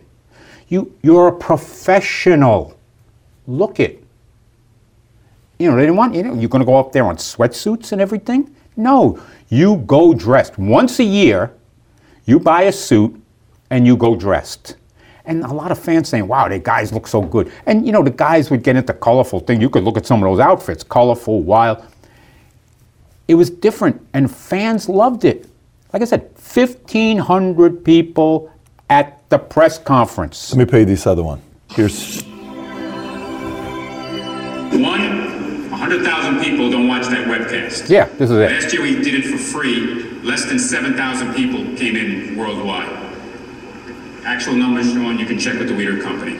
Okay, and that was for free. This year, depending on what kind of modem you have, is how much you pay. We'll see how many people log on there. So it's not $1 million or 25 million. Your math is a little off, Sean. It's 2.5 million. Would be the math correct. But anyway, we're not making $1 million. Okay? Secondly, Sean's mouth has never heard him in a contest. Judges don't care. Sean can say what he wants. He knows I always tell him that. No problem. Third, what I will do, and this is the third time in all the years I've been involved I've done this, and the other 2 times, again, we had problems with athletes confronting judges aggressively. I will instruct Carlo Tiani, who's doing this on computer, to set up the program, to give down a breakdown sheet to everybody. Okay? Everybody. Once I left, I didn't do that. Involved me. The judges are supposed to stand behind their score. Here's the thing. Sean made things, the Weider Company tried to do a webcast. And Sean said something like, you got, 100,000 people watching it at $10 a piece, that's $1 million, where's our money? It wasn't that money. And Vince Scalise, who was the editor of Muscle and Fitness at the time that was doing it, I said, there's Vince right there. Vince, how many people did it? And Vince told them. They did it for 2 years. They lost money 2 years. You're in the production business. Think about doing a webcast back then, 20 years ago, with 3-4 cameras and everything else. Your production cost was run $40,000, $50,000. They were barely breaking even. You only stop doing something when you're losing money. You don't stop doing it if you're making money. It wasn't making money, the webcast. And it was being run by the Weider Company, not me. Why would they want it to continue? Why wouldn't they want it to continue? They were losing money. No, the athletes. They thought they were making money and we were pocketing it. Sean makes up things. Sean has the world according to Sean, okay? I drove him out of the sport. How the heck did I drive him out of the sport? In 2001, he's made these things. He can go yak his mouth all he wants. There may come a day where I say, Sean, if you write it or you say it, it's called libel, slander, defamation of character. Maybe I'll sue you because then you're going to have to prove it.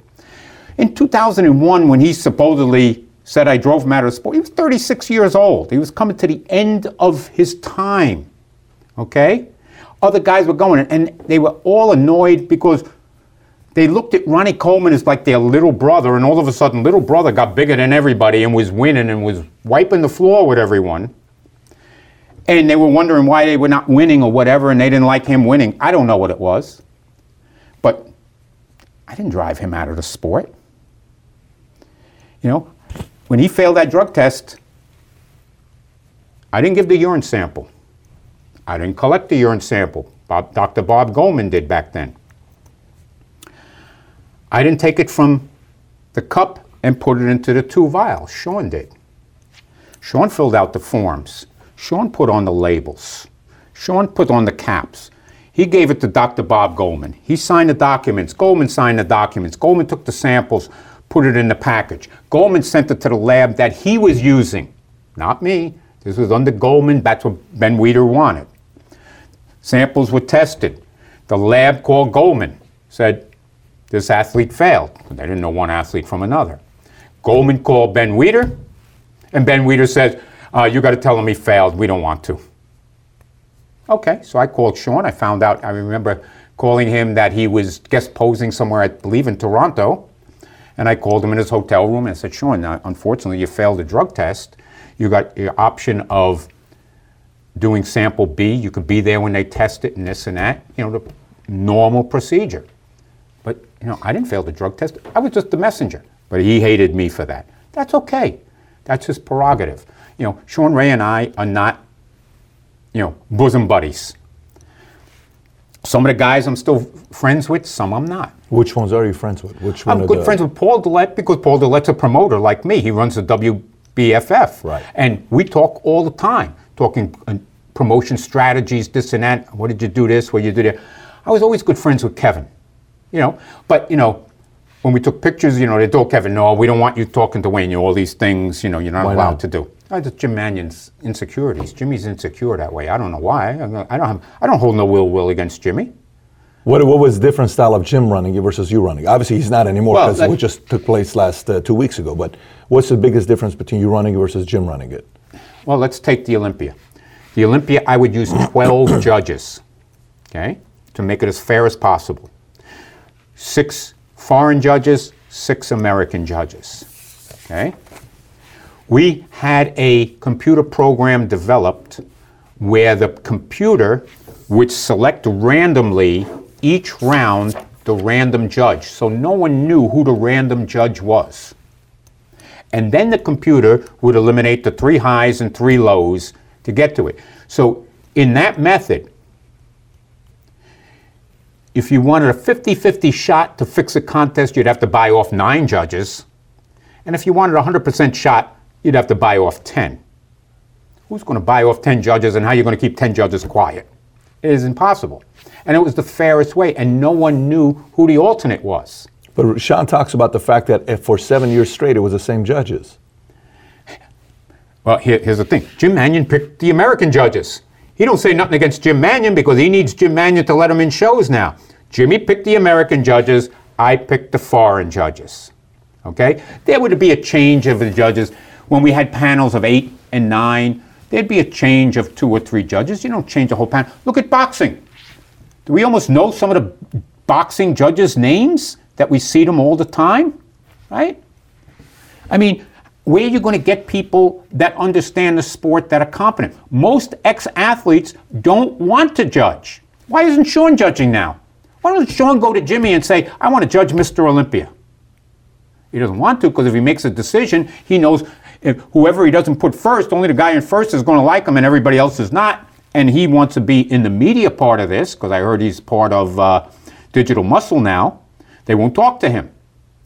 You know, when you're a judge, you're stating your opinion, and people are not going to like you because you state that opinion.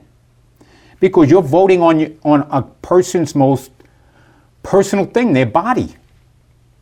And they put in time and effort and, you know, the strain of going to the gym 2 times a day and everything you got to do to win. And then somebody rips you apart saying, well, you know, your back wasn't as good as the other guy. I put you down. You know, there's all the controversy from the 1981 Mr. Olympia when Franco won. The change we made after that, there was points.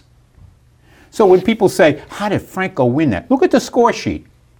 You know, Jimmy was a judge on that. Jimmy had, I think he had Padilla first, but he gave a 20. But he gave Franco a 20.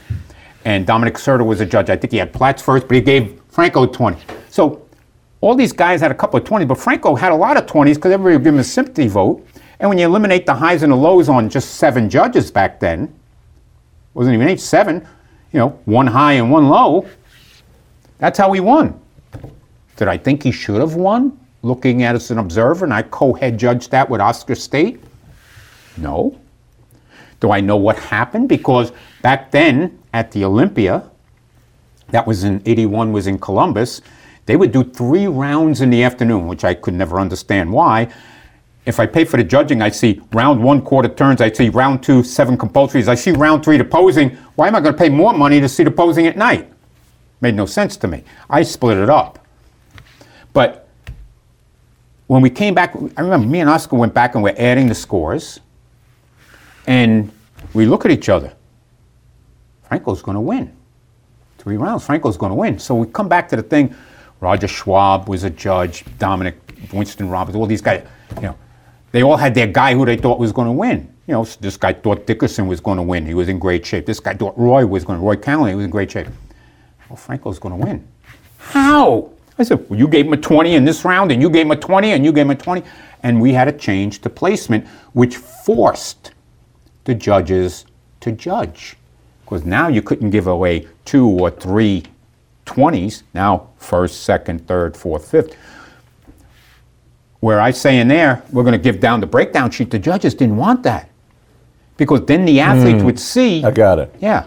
Who paid the judges, by the way? Who? The contest paid the judges. What do you think about that? The fact that you're paying the judges. So well, the judges. The loyalty of the judges is to the guy that cuts the check, isn't it? No. You sure? No. The judges were selected. I told you. Ben wanted Jimmy to select the American judges from the MPC. Fine. And I selected the foreign judges. We try to alternate a couple. Like I said, we'd alternate a couple here and there. You can't change the whole panel every year. There's not enough competent people in the sport. Now, yeah, okay, you're a judge. You're assigned to judge the Olympia. What do you mean by that there's not enough competent people in the sport? Say that again? You don't think there's enough competent people in the sport to judge? The Olympia level? Yeah. No. To change the judging panel every year? No. Now, these guys that are judges, I mean, if they do something out of control, you're probably not going to bring them back next year. Yeah, exactly. Yeah, but that's also like for the athlete, it's kind of like, well then, you know, they're afraid of the guy that's cutting the check though. Doesn't that kind of make it uncomfortable for the athlete? Cutting what check? They get food allowance money. Well, what I'm saying is still, that's even scarier, the fact that they're not getting paid nothing. Why would I take it seriously? They apply to be a judge. They work their way up to be a judge. People want to be involved in the sport. You start at a local level. I want to judge. I want to learn to be a judge. Okay, you could test judge here. You could do this. It's like that in any sport. How do you become an umpire? Let me ask you. Who pays the umpires? Let me ask you this: Phil Heath against Roden. In your judgment, who should have won? I can't say unless I was there. I can't go by pictures, and I haven't been to a contest since the last Olympia I ran. So you can't say unless if you go there. I know this, that unless I'm there and sitting in close proximity to the judges, so I see the same view as them. Yeah. I will not give an opinion. When's the last time you were at a Mr. Olympia? The last one I ran in 2003. So from 03 till today, you haven't gone? Nope. So from everything you've ever seen, all the bodybuilders you've ever seen, who's your top 5 best physiques? So I know you're dodging. No, I don't dodge. In no particular order? No, I want order. Like put it in order. Well, in order, counting everything, not just body, everything. Arnold has to be first. Who's second? I would go with, and you got to go by certain years. I would say Arnold 73, 74, which I believe was his best. I was there, I saw it. Even though 75, it was very good, and I saw, I owned the outtakes at one time, so I saw all 110 hours of pumping iron. But I still think 73, 74 was his peak. 75, in my opinion, he came back just to do the movie and this and that. Wasn't gung-ho like before. You got to remember, 73, when he competed, he had tore his knee, guest posing after the 72 Olympia in South Africa, guest posing for Reg Park, needed knee surgery. So he came back with a vengeance because people said he wouldn't come back, and those 2 years, he was right on the money. Dorian Yates in 93. One of these pictures here was this one where the original picture, I think it was taken by Kevin Horton, where he had the pants around his ankles. That was before he tore anything. You put him at second. I don't know how to put him in second. In the top 5. Let's put him in top 5. Okay? Lee Haney. Lee Haney at his peak. Again, what was Lee Haney's weaknesses? He had none. Right there. I can't go by the guys after I left. It's fine. I'm saying up to 03. But that's plenty of names there up to 03. Yeah. I guess the other two would be Ronnie and Sergio Oliva. Right. So you're leaving out a lot of names. You're taking me top 5. You got to leave somebody out. Okay. So Sergio for you, and then Ronnie. At their time. At their peak. At their peak, at who they're competing against in their era. I'm not taking Sergio from 68 and putting him next to Coleman of 2001. Different era, different time. At their time. Sergio in 1960, nobody would compete against him. He was so good. He was unbeatable.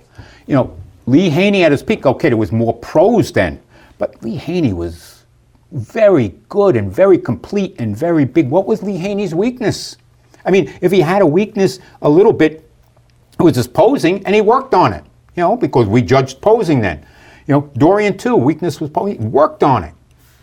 By the way, another change I wanted to make it better, I wanted 2 scores given for posing. Because the way the rules were written, and I wrote those original rules with Oscar State, round 1 when they were doing quarter turns, you're judging the same thing but a different form. So when you're doing the quarter turns, proportion, symmetry, and balance comes more into play than muscularity. When you're doing the 7 compulsories, muscularity comes more into play because you're flexing. In round 3, the way it was written, and they don't go by it anymore anyway, the athlete, the first 2 rounds, the judge is saying to the athlete, this is the way I want to see you. Round 3, the athlete is presenting their body to the judge the way they want to, choreographed to music, and you only judge what you see. So, for example, Muhammad Makawi, we'll take him because we're talking camels. He was very good at 3/4 back shots, but straight on back he was no good. In his posing routine, he didn't do no straight on backs. He just did 3/4. He showed his body to his best advantage. You can hide your weaknesses. What I wanted, as routines became more entertaining, as I was pushing for that, you take like Vince Taylor. By the time Vince Taylor was really getting into the posing, doing the robot and doing Macarena Man and all of this sort of stuff that brought the house down, he was around 40. So his physique couldn't stand next to the other guys but he was definitely the most entertaining. So I wanted the judges to give 2 scores, one for the entertainment value of the routine. So on the entertainment value, yeah, Vince would have gotten a first. And it would have forced the athletes to do better routines. Because that's what you're selling to the audience. Why am I going to buy a ticket to the show if I'm going to see the guy come out there and hit 4 poses and then walk to each side of the stage and go like this and hit the same 4 and then walk to the other side and do the same thing? No. I mean, I was the one that came in with the first Night of Champions that you posed to your own music. I couldn't understand that when a guy guest posed, he posed to his own music. But when they went in a contest back then, they would either play Exodus over and over again from that old movie from the 1960s, or in Columbus, they had the organ player playing something as the guy was posing. And I'm saying, first Night of Champions, round 3 that we're doing at night, you're posing to your own music, because I was good friends with Ed Corney, and Ed was posing to My Way. Whenever he guest posed, even if he wasn't in tip-top shape, he'd bring the house down. He was known as the greatest poser. Yeah. And so when Ed was going to do that first Night of Champions, you know, as I said, you're posing your own music. They couldn't believe it. They said, really? We can pose to our... Yeah, let's do it. We're going to put on a show. The crowd loved it. Within 2 years, every amateur show in America, the kid was coming with his own music to pose. We changed the whole... But it's got to be entertaining. Why did we watch the boxing match? Okay, last week. Why do we watch football? Show coming in. The way they came in was a show. The whole show, the whole this, Right. the whole that. It's a show. It's Do entertaining. you feel it has that today? Bodybuilding? Yeah. No. Not at all? No. Okay, so let me ask you this. Recent transition with Jake Wood, and you got right now, you know, the personalities. Jim Mannion, okay. You got... Jimmy's old school. He's Jimmy's old school. Jimmy would always say to me, why are you spending so much money on staging? I said, because I got to give the people a show. He'd go to me. How about David Pecker? David Pecker had the option of really doing something special and taking the thing more mainstream with his mainstream publications, and he didn't do it. And, you know, they didn't know how to make things work. I left everything at Mandalay Bay, okay? 6,500 people. The next year, I left, right? They didn't reimburse me I had the deposit down for the next 2 years. They didn't pay me back for the deposit on 2004, okay? I could have screwed them if I wanted to, because it was in my name. I could have left them hanging. But I didn't. They did it. They didn't know how to treat the people right, you know, and I don't know what happened. It went downhill. You know, they had a lot less people. First year I wasn't there. And then they went to Mandalay Bay, because this was told to me by Mandalay Bay people, that they went in and they wanted Mandalay Bay to be a sponsor of the event and put up big money and give them this and that. And they said, we don't do that. We got a line of people for this thing. And they went down the strip to find other people to run the show. And then they came back to Mandalay Bay 2-3 hours later. They already had it rented to someone else. I had a great deal with Mandalay Bay. I was friends with everyone there. They took care of me. You know, the last year I ran, I had 512 booths at the expo. Okay? They don't have nowhere near that now. I mean, as for Jake Wood, I mean, I don't know Jake Wood. I mean, I know obviously he's got a lot of money, because according to the New York Post, he paid $70 million for the Olympia and the magazines. According to the Keith Kelly at the New York Post, they had a whole article about it, you know. And so he's got lots of, you know, he's an aeronautical engineer, so he's a very smart fellow. You know, I've heard that he sold his company, according to his writing, for lots of money. I heard that he developed a rivet for commercial jets, so he's a smart guy, okay? Aeronautical engineer, I understand engineering, smart guy. Dan Solomon. What did Dan promote before last year's Olympia? Nothing, okay? Dan Solomon's a nice guy. I met him briefly before I left. Nice fellow. Nobody says a bad word about him. Nice guy. You know, but does he have that drive? Does he have that energy? Does he have that foresight? Does he have that creativity? What you have to be a promoter. what is the stage going to be? What is this going to be? How are you going to get the people in? I look at the other thing too. In a certain way, I feel sorry for Robin Chang because they didn't give him things to work with to market it. Okay? Meaning? Athletes. I mean, I was lucky I was in the right place at the right time, and I had a lot of marketable athletes. Okay? And no knock on these guys, but nobody's breaking down doors to see Brandon Curry or Phil Heath or whatever. They can say what they want about attendance, but you hear all these stories about comping this and comping that. And again, if the Olympia is making that much money, why are you selling it? Okay? If the Olympia is making that much money, why did they fire Robin Chang? Okay? Robin's doing the work. Okay? I know what it takes to run that contest. Okay? He's working on that show all year, did it for like 14 years. Okay? And they just fire him. Why? He can only do with what he has. Okay? If you don't have marketable athletes, then you got to go. I was lucky the position I was in. I would see athletes and, that guy, if he wins the German championships, when I first saw Gunther, we're going to got to get him to California and this and that. He's marketable. With Milos and Nasser, they were from the former Yugoslavia. And when everything split up, that former Yugoslavia, it didn't exist no more. But these were good bodybuilders that were marketable.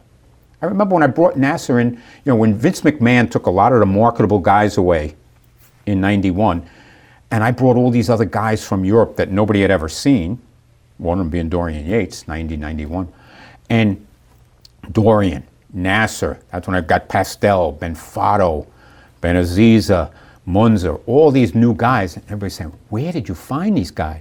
All these guys were in Europe, they won there, and the fact that the other guys were gone, it was the opportunity, okay, I'll give you an invite to Night of Champions where I'll pay your way. Because maybe they didn't have the money to come to, they wanted to, but they didn't have the money. So it opened the door, and I would travel around a lot and go to local contests all around the world to always look for other guys. I also looked in, loopholes, like take Charles Claremont. Charles Claremont was 4 or 5-time NABBA Universe winner. Tremendous bodybuilder, late 80s. There was always the thing in England, who is better in the late 80s, Claremont or Yates? Claremont won everything, and he didn't want to compete no more. There was nothing else, because they wouldn't let him in the IFBB. And I said, Ben, this is crazy. This is the best athlete in NABBA. He's retiring. He's only 28 years old. And he's a good-looking guy, beautiful symmetrical physique, marketable.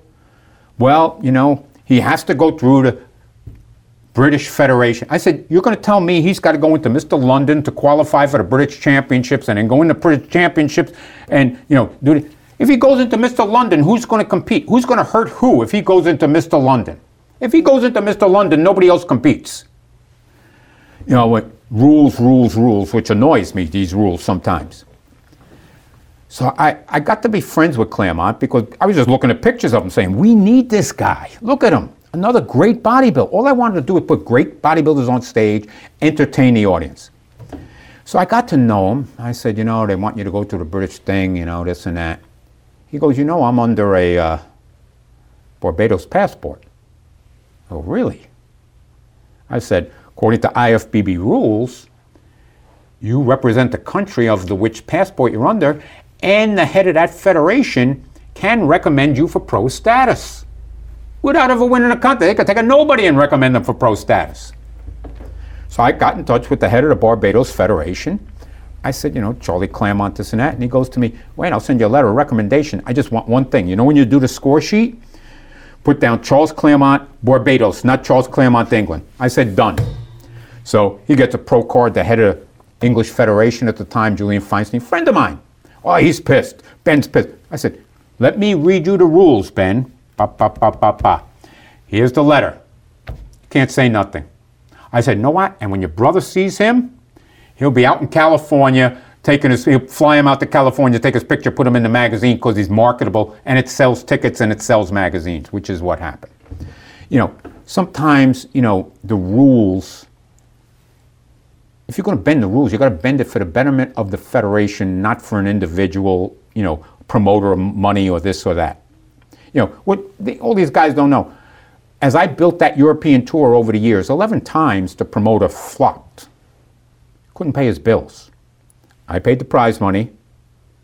And of course, Ben Weider, well, you pay me my half of the sanction fee. He wouldn't even let me off do it. I said he lost money. He didn't care. I had to pay him that half. I paid. Okay? My company. That's why. I'm running the Olympia. I got to sell VIP seats. That last Olympia, I had 660 VIP seats sold going in, every seat. At $650, you can multiply it out. Times how much per ticket? $650. $650 at 600 tickets. 660 tickets. But it gets even better. In that last Olympia in 2003 that I ran, I go back to my room after the judging. Now, there was a lot of things going on in that show. And my room is the sweetest packed. I would have Dinah Anderson, a former female bodybuilder, and her husband in the other room because she was a legal secretary. And Carlo was there from Italy because he was the computer guy and other people. And I can't even get in my room. I said, what's going on here? They go, Wayne, it's sold out, and they want tickets. And guys are going to me, Wayne, please, please, please. I said, let me see what I can do. The other guy that was there was Giorgio Tsoukalos, the star of Ancient Aliens. Giorgio's like my other son. I met him in Europe when he was 16. He wanted to be a promoter. He did promote for me for 5 years, and he was up there too. He'd always help me at shows. So I call the box office. I go, Kim, I'm looking at the schematic. Can we fit in 2 other rows of folding chairs in the back on both sides of the center section? She goes, Wayne, for you, because I take the girls from the box office out every time I go on a production meeting. I go on a Friday because they'd never go back to work. I'd take them to the Mexican restaurant. We'd all get drunk. They call the fire marshal. They call the head of Mandalay Bay and everything. They go, Wayne, they'll do it. They'll add 2 rows of 16 on each side. That's 64 seats. But the fire marshal wants his 2 sons to be able to go backstage, and some of the executives want their sons. I said, have all the sons come. They'll hang with me backstage the whole show. They go, done. So I go to the people in my room. I said, they're printing up tickets now. I said, Georgia, go down to Kim and get the tickets. You're going to get the finals, you'll get the banquet, and you'll get the seminar tomorrow. I'm not going to charge you $650. I got to charge you $600, and it's got to be cash. You got time. When Giorgio comes back, you get in a line, you give me the cash. Sold in no time. They wanted to see a show. They know it was going to be a good show. They know it was going to be entertaining. We ran that show. We had a script on the night show, both that and Night of Champions, minute by minute. We knew exactly everything. We'd collect the music on the Wednesday night at the meeting. We knew the order of the competitors. So let's say a guy had a music 8-9 minutes. I go, hey, you got 8-9 minutes on. Oh, I'm only going to do the first 2 minutes and 45 seconds. Okay, we did it. Put it on there. Put it on a mini disc. Cleaned it so that acoustically it was perfect. On a mini disc in that order. We just pushed the number. Song number 1, push it, comes right out. So if he wanted it, as he enters the stage or in position, we had it. We had it all there. Everybody's on headphones. The sound guy, the lighting guys, Charlie calling the show, me backstage, other backstage people. It was run like a regular Broadway play. The stagehands would say to us, we can't believe you do so much here for a one-night show. What kind of money are you making at this time? At the Olympia, I can tell you the money on the Olympia. And, I'd fight with the Weiders on the Olympia because they always wanted more and more. That last Olympia, our expenses were $1.65 million.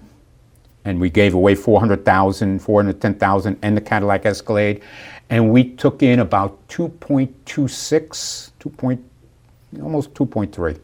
Okay, so we made close to $600,000, okay, on the show. But when you look at it percentage-wise, we were making like 27% of the gross.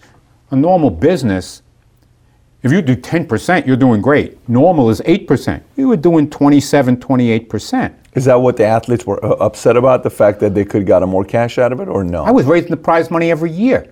You don't know what the attendance is going to be. I raised it every year, and then every year they're adding in. You got to remember, that was just the men.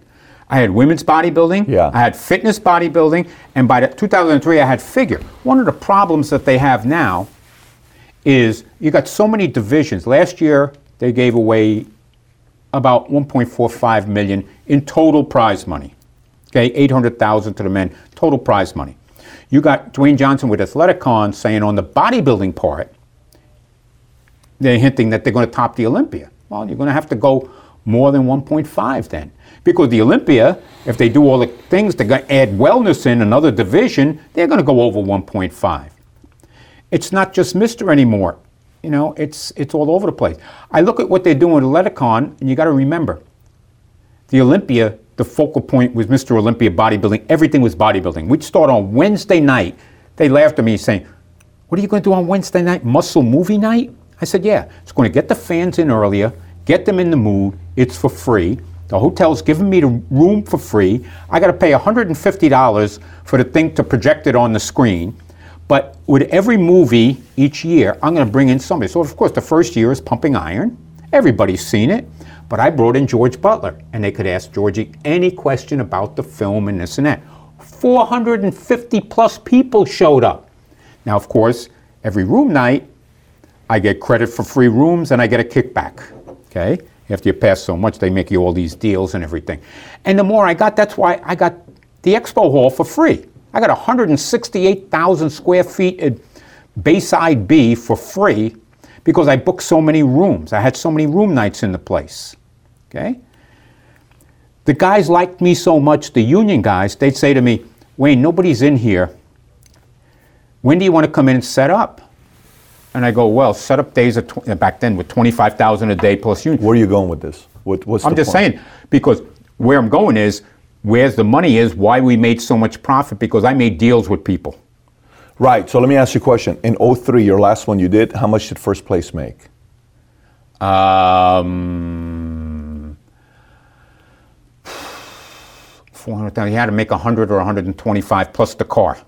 So we loaded I'm winning cash. 100 grand plus the car to Escalade. Yeah. So first place is winning somewhere around $200,000, 150, because Yeah. the car's 50 grand, let's just say. It was fully loaded, extended Cadillac Escalade. That's about 60 grand. 60 grand, yeah. Okay, so I'm winning about between 160 to 180, depending on if it's 120 or 100. And now it's up to $400,000. Yeah. From 03 to now $400,000. Growth, okay, say 120, it's 3x. Okay, I mean it's gone relatively high. So let me ask you this: Do you know? You go into Dana got heat because Dana wasn't paying the fighters well. Okay, that's what Dana White was getting heat for. You got in Mob World, Paul Castellano got heat because he wasn't sharing the profits that the family was making. So eventually they took him out, kind of like they took you out. Okay, eventually. They took me out. I quit. I You was quit, and I get it, but also at the same time, you don't have a lot of allies with these competitors because when I look from the outside, when you're like the ideal promoter to do this kind of stuff. But let me get to my question. Yeah. Here's my question for you. This is where I'm going with this. But eventually, what a Mayweather did, Mayweather said, I want to take counts on how many pay-per-views we sell. So what about if we change a portion of the payout? Because, you know, a lot of the camp, there's two camps. There's one camp that's saying, this last Mr. Olympia, biggest ticket sale ever, more than, it's the greatest they've ever had. If you look at the pictures, it was so that you couldn't fit a single person in here. It was unbelievable, right? Now, you weren't there. So if you don't want to critique. But the upper deck was not even opened. Okay, I'm just telling you what this. Hey. So now watch that's this, David Becker. the other side. So what if, you know, you got an opportunity to say, guys, first place is 400 grand. Okay, what else? And here's the thing. If you help us sell XYZ amount of tickets, on top of that, I'm going to put another $300,000 into the pool with the same mathematical formula. So maybe Top's going to get 60,000. I think that's going to. If you sell this many tickets, another 600,000. If you get this much, another $900,000. Now I'm going to place with this. So the athletes are not going to be saying, "Well, There's one thing you're not taking into What's account. 2/3 of the profits went to the Weeders. At that time. Yep. How about today? I don't know what their deal is now. Right. So at that time, wait, out of the $600,000, 2/3 went to the Weeders, so $400,000 went to them, $200 was kept by you. Is this public? Everybody knows this? I never hit it. Oh, okay. So Wow, 2/3 went to Uyghurs. No shit. Okay. See, that's when Sean talks, you don't know that. Well- Now, here's the other thing. You got to remember, you know, I was the one to keep Miss Olympia alive. That's why we created the Olympia weekend. Because if Miss Olympia was on its own, it was going to die. First of all, I'm giving you a compliment. I think you're a crazy promoter. What I'm trying to tell you is you're a ridiculous promoter. Yeah. I mean, you can't even hold yourself with all these stories and the way you're telling details. You're telling the Well, details I got crazy minds. I know, but that's a part of being a promoter. You have to know that You stuff. can't teach this. You can't No. teach somebody how to do this. You either got it or you don't have it. So you could have been a politician, been a campaign manager for somebody. Yep. You would have done a great job just to going in that route. So okay. So what do you think right now with the future of Mr. Olympia? Do you think Athleticon is bringing, because sometimes the political answer is, oh, we always knew Athleticon was going to happen. We support The Rock. This is great. This is just going to bring more attention to Mr. Olympia. This is a very good thing. Behind closed doors, we've been talking to each other. This is exactly what we want him to do. Then there's another camp that says, hell no, The Rock and Danny, they want to take the entire attention away, and they want to kind of get the Athleticon to become bigger. What do you know with some of the conversations you're having? Okay, let's look at it this. Before the sale, do you really think that Robin Chang wanted to help the Olympia? David Pecker fired him. I don't think Robin, now I didn't speak to him. I'm just looking from the outside. Would he really want to help David Pecker? I don't think so. Okay? So now that it's gone to Jake Wood, I don't know what that dynamic is. I mean, Athleticon, if you read what they're trying to do there, this is beyond anything. And got to remember, Athleticon is not a bodybuilding show. It's not, yeah. It's a fitness thing. Bodybuilding's one part of it. Sure. And, the fact, I mean, what are they paying? And even though Dwayne Johnson has connections in the Hollywood industry, where he says he's going to have top music acts and top comedians at that party Saturday. I read about Athleticon and I said, wow, I want to buy a ticket and go. How do you fight that? How do you compete against that? I said, I want to buy a ticket and go. It sounds great. They're going to have meditation, yoga. They're going to have everything there. Now, his budget, I would estimate, he's using all of the World Congress Center. It's 850,000 square feet. And he's using the outside area, I've read, to do the party, that Saturday night thing. That got to have a ton of security there, because if you're going to have alcohol and everybody partying, it's like a club or whatever, you know how that goes. But his budget's got to be somewhere between $7 and $10 million. Okay. That's heavy duty. We know where the Olympia budget is. The Arnold budget's probably 3.5 to 4, say, in there with everything. This is big time. Is this a threat, though? Well, I mean, it depends on if the promoters are working together. I mean, I always had a relationship with Jim Lorimer, and I would never push the Olympia until the Arnold was over, and vice versa. Respect. Yeah, respect. Right. And we were friends, respect. Yeah, but you're team Arnold. You guys have a relationship. They would hire me to coordinate the bodybuilding part of their event. So we were all together. I don't see any big things from Athleticon yet, so maybe they got the same respect there, And we don't see anything big from the Olympia yet. Of course, the sale was going on. I don't know what Jake Wood's objective is. If he just doesn't care about making money, he could make the most spectacular event ever. Okay? I don't know. If he wants to make money, well, he's got to make a lot of changes. Hey, Jake, you want to make money? Give me a call. I'll give you advice how to make money on that event. But, Was that a plug? Let me ask you a question.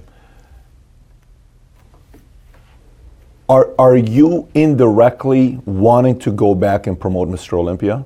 No. Would you like to? No, if it was... It sounds like it. No, I like promoting. If Jake called you and says, listen, I want you to come and consider promoting Mr. Olympia, would you do it? I talked to him. Okay, so you would want to do it. If the money was right, I'm doing it for money. It feels like there's an itch there. It feels I just like, I like to create. It's like, I'll give you an example. When I was a little boy, I used to like my electric trains. But I do all these elaborate setups, but after it was built and they went around in circles, once I was bored. What I found with contest, I'd come up with a concept. We're going to do this. The ads are going to be this, going to be that. And you build to that day. And once you get to that day, it's over. Yeah, you relax, you do this, but then you start all over again. It's like a movie. I know why people like movies. I could have, my brain could have went for that. You do a movie, you put all this effort in, you do this, you do that, and then you move on to another project. I was thinking of leaving bodybuilding. I was getting bored numerous times. It was becoming the same thing over. And I was going to quit after 98. Couple of things. One, I was getting bored. And two, that's when I got the prostate cancer. And who knows what was going on. And then the opportunity came to move it to Vegas. Vegas excited me. Okay, Vegas, fun, this and that. And the possibility of staying in the same location and building it out. But by 2003, when I went, after the contest was over, and the banquet goes on, but I never made it to the banquet. We're taking down things. We got to make sure everything gets back in the truck and everything is the right way. And my second wife, Palvinari, was there with my son, and they held a little bit of food for me. And I remember saying to her that night, I said, I don't think I'm going to do this anymore. What do you mean? You should have made a lot of money. There were so many people. And Arnold shows up for you. Arnold came to that 2003 Olympia because I donated for his campaign and one of the few people from bodybuilding that did. And when I went to his last fundraiser that was run by Goals and Worlds Gym, when he walked through the crowd, he saw me there and says, "Vane, you came?" I said, "Oh no, I support you." He says, "I come to Olympia for you." And this was the Friday, a week before, 8 days before. I said, "Arnold, you're going to win on Tuesday. It's going to be Kane. You have my word, I come for you." I don't say a word to nobody because you put that out there and then you don't show up. It's a letdown. So I don't. Charlie don't even know. Nobody knows. Nobody knows. Not to do that. And we finished our judging. We would do the judging at 12 noon on a Saturday. And at 2 o'clock, I get a call, and they go, "Wayne DeMilia?" I go, "Yeah, this is Chief so-and-so from the California Highway Patrol. We need you to put us in touch with the Nevada State Police, the Las Vegas Police, and the Mandalay Bay Security." I said, "Any reason?" They go, "Yes, the governor-elect is coming." This is when you know it's legit. Yeah, and he goes, "When he lands, we're going to close down Las Vegas Boulevard so he doesn't get caught in traffic." I said, "Well, when is he landing?" They go, "About 7 o'clock. I said, "You're going to close down Las Vegas Boulevard 7 o'clock on a Saturday night?" He goes, "Yes, we are." And, that's when I called Mandalay Bay. And the word, little leak out, not much, but he came. And the fans didn't know. What was the reaction? Oh, it was pandemonium. That's your last one ever. Yeah, my last Olympia was the best one. And you finished it with that. Yeah. And you didn't come back. Nope. Did you get fired or you didn't come back? Me and Ben were fighting so much every day. Pecker wanted to take over. He said, "If I take over the Olympia, you're going to run it and this and that." I said, "I can't take it with Ben no more." And then he made a deal with Ben. And Ben said, "Well, Wayne and Lorimer were trying to undermine me and this and that." And Arnold told Pecker, "Don't sign with Ben, you'll regret it." And Arnold told Pecker, "Don't sign with Ben, you'll regret it." Mm-hmm. Ben and Joe, Ben and Arnold didn't get along. But Arnold got along with Joe, but not Ben. Not Ben. What's Ben's personality like? Ben was a businessman. Joe was more the bodybuilder guy. So Ben fired you. Ben said to me, "I don't think we can exist anymore." I said, "You're right." I said, "I can't take this anymore. I'm living in stress every day. With my medical condition, I don't need stress. I don't need this no more. You think you can do it better? Go ahead. Watch what happens." And I said, "That's it." What's the last Olympia that was the biggest Olympia? Is 03 the last biggest one? I can't tell what other Olympias did since I left. I wasn't there. Okay. I don't know what the box office receipts are. I can't comment on something I was not on the inside for. But, you don't have marketable guys either. They're not bringing in marketable guys. How do you know, though? You don't know. You're not there to see it. You said, "I don't want to judge because I'm not there." So what do you mean? I'm saying they're not marketable. They're not selling the tickets. There's no excitement. Is there excitement about Brandon Curry? No knock on the guy. He may be a nice fellow. I don't know him. But I don't see an excitement there. Yeah, marketable is a different story you're talking about. Yeah, marketability is a completely different thing. I get it. I totally get it. You got to have a personality. Arnold is marketable. even Matarosa, who was 16, wasn't winning, but he was still a marketable personality. You had some of these guys that were marketable personalities. So okay. And then you had at the time you had magazines with Joe knowing how to create personalities and create marketable guys. Yeah. Okay. Now with the internet, magazines dead. It's almost self-promotion, and it's all over the place. And you may have so many followers on Instagram or whatever, but it doesn't translate into tickets. You got to do that. Last question for you. Yeah. One of Joe Weider's dreams was for Mr. Olympia to go into Olympics. I know they did the Pan Am stuff. Is this ever going to happen? Or that was Ben's dream. Raphael's trying. But you got the drug testing problem. It's difficult. The IFBB, Raphael's part of the IFBB, because both Jimmy and Raphael. Is Raphael your boss or no? Huh? Is Raphael your boss or no? Technically. He's your boss, it's right? kind of, when he called me to ask me to come, you got to remember, I was his boss. Yeah, I know that. But I mean, you're almost like doing each other. It's not even a... Yeah. I mean, I call up Raphael, it's different, But there's respect. There's respect for... No, I told him. I said, Raphael, you know me. I said, every time I would flip out on Ben would call you up saying, I can't take it with him no more. I said, but you want me to be aggressive and energetic, because if I'm not, then I'm useless. If I don't have this energy, then I'm no good for anything, okay? So if I don't have a passion for what I'm doing, then why do it? Get somebody else. You just want a yes man. I'm not the guy for you. I'm not the guy for you. You got to be aggressive. Yeah, I'm not making no money running a bodybuilding. I make my money doing other things. But it's kind of fun trying to teach younger guys or guys that never promoted before to do it. Some catch on and do it and they follow you. Some don't. It's kind of nice on these shows aren't big.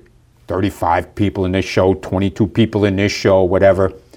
But when the athlete comes up to you and say, we like the organization you're putting together. Nothing's going on here. Heard the alleged things. You're talking about Physique America is what you're talking about. Yeah. IFBB, PhysiqueAmerica.com. That's what you're doing. Yeah. And, so when an athlete comes to you and says, thank you, it was a nice show. We're taking all the membership money, okay, and we're sending athletes every show to different international events. Nobody does that. You're not doing it for money. This is a passion play. Yeah. You still have the passion for this game. Yeah, to a point, yeah. Yes or no? Yes. So not to, what's the point? Well, the point is... Money, you got to make some money if these guys call you. Yeah, if the other guys want me to, I'm not going to, for years of running the Olympia and teaching myself, learning on my own how to run big events, I'm not going to give it away to Jake Wood. This is a crazy question Solomon. for you. Crazy, I mean, not a crazy question. Yeah, just curious on what is a quality of a great promoter? What makes a great promoter? From your eyes, you're a great promoter. What makes somebody a great promoter?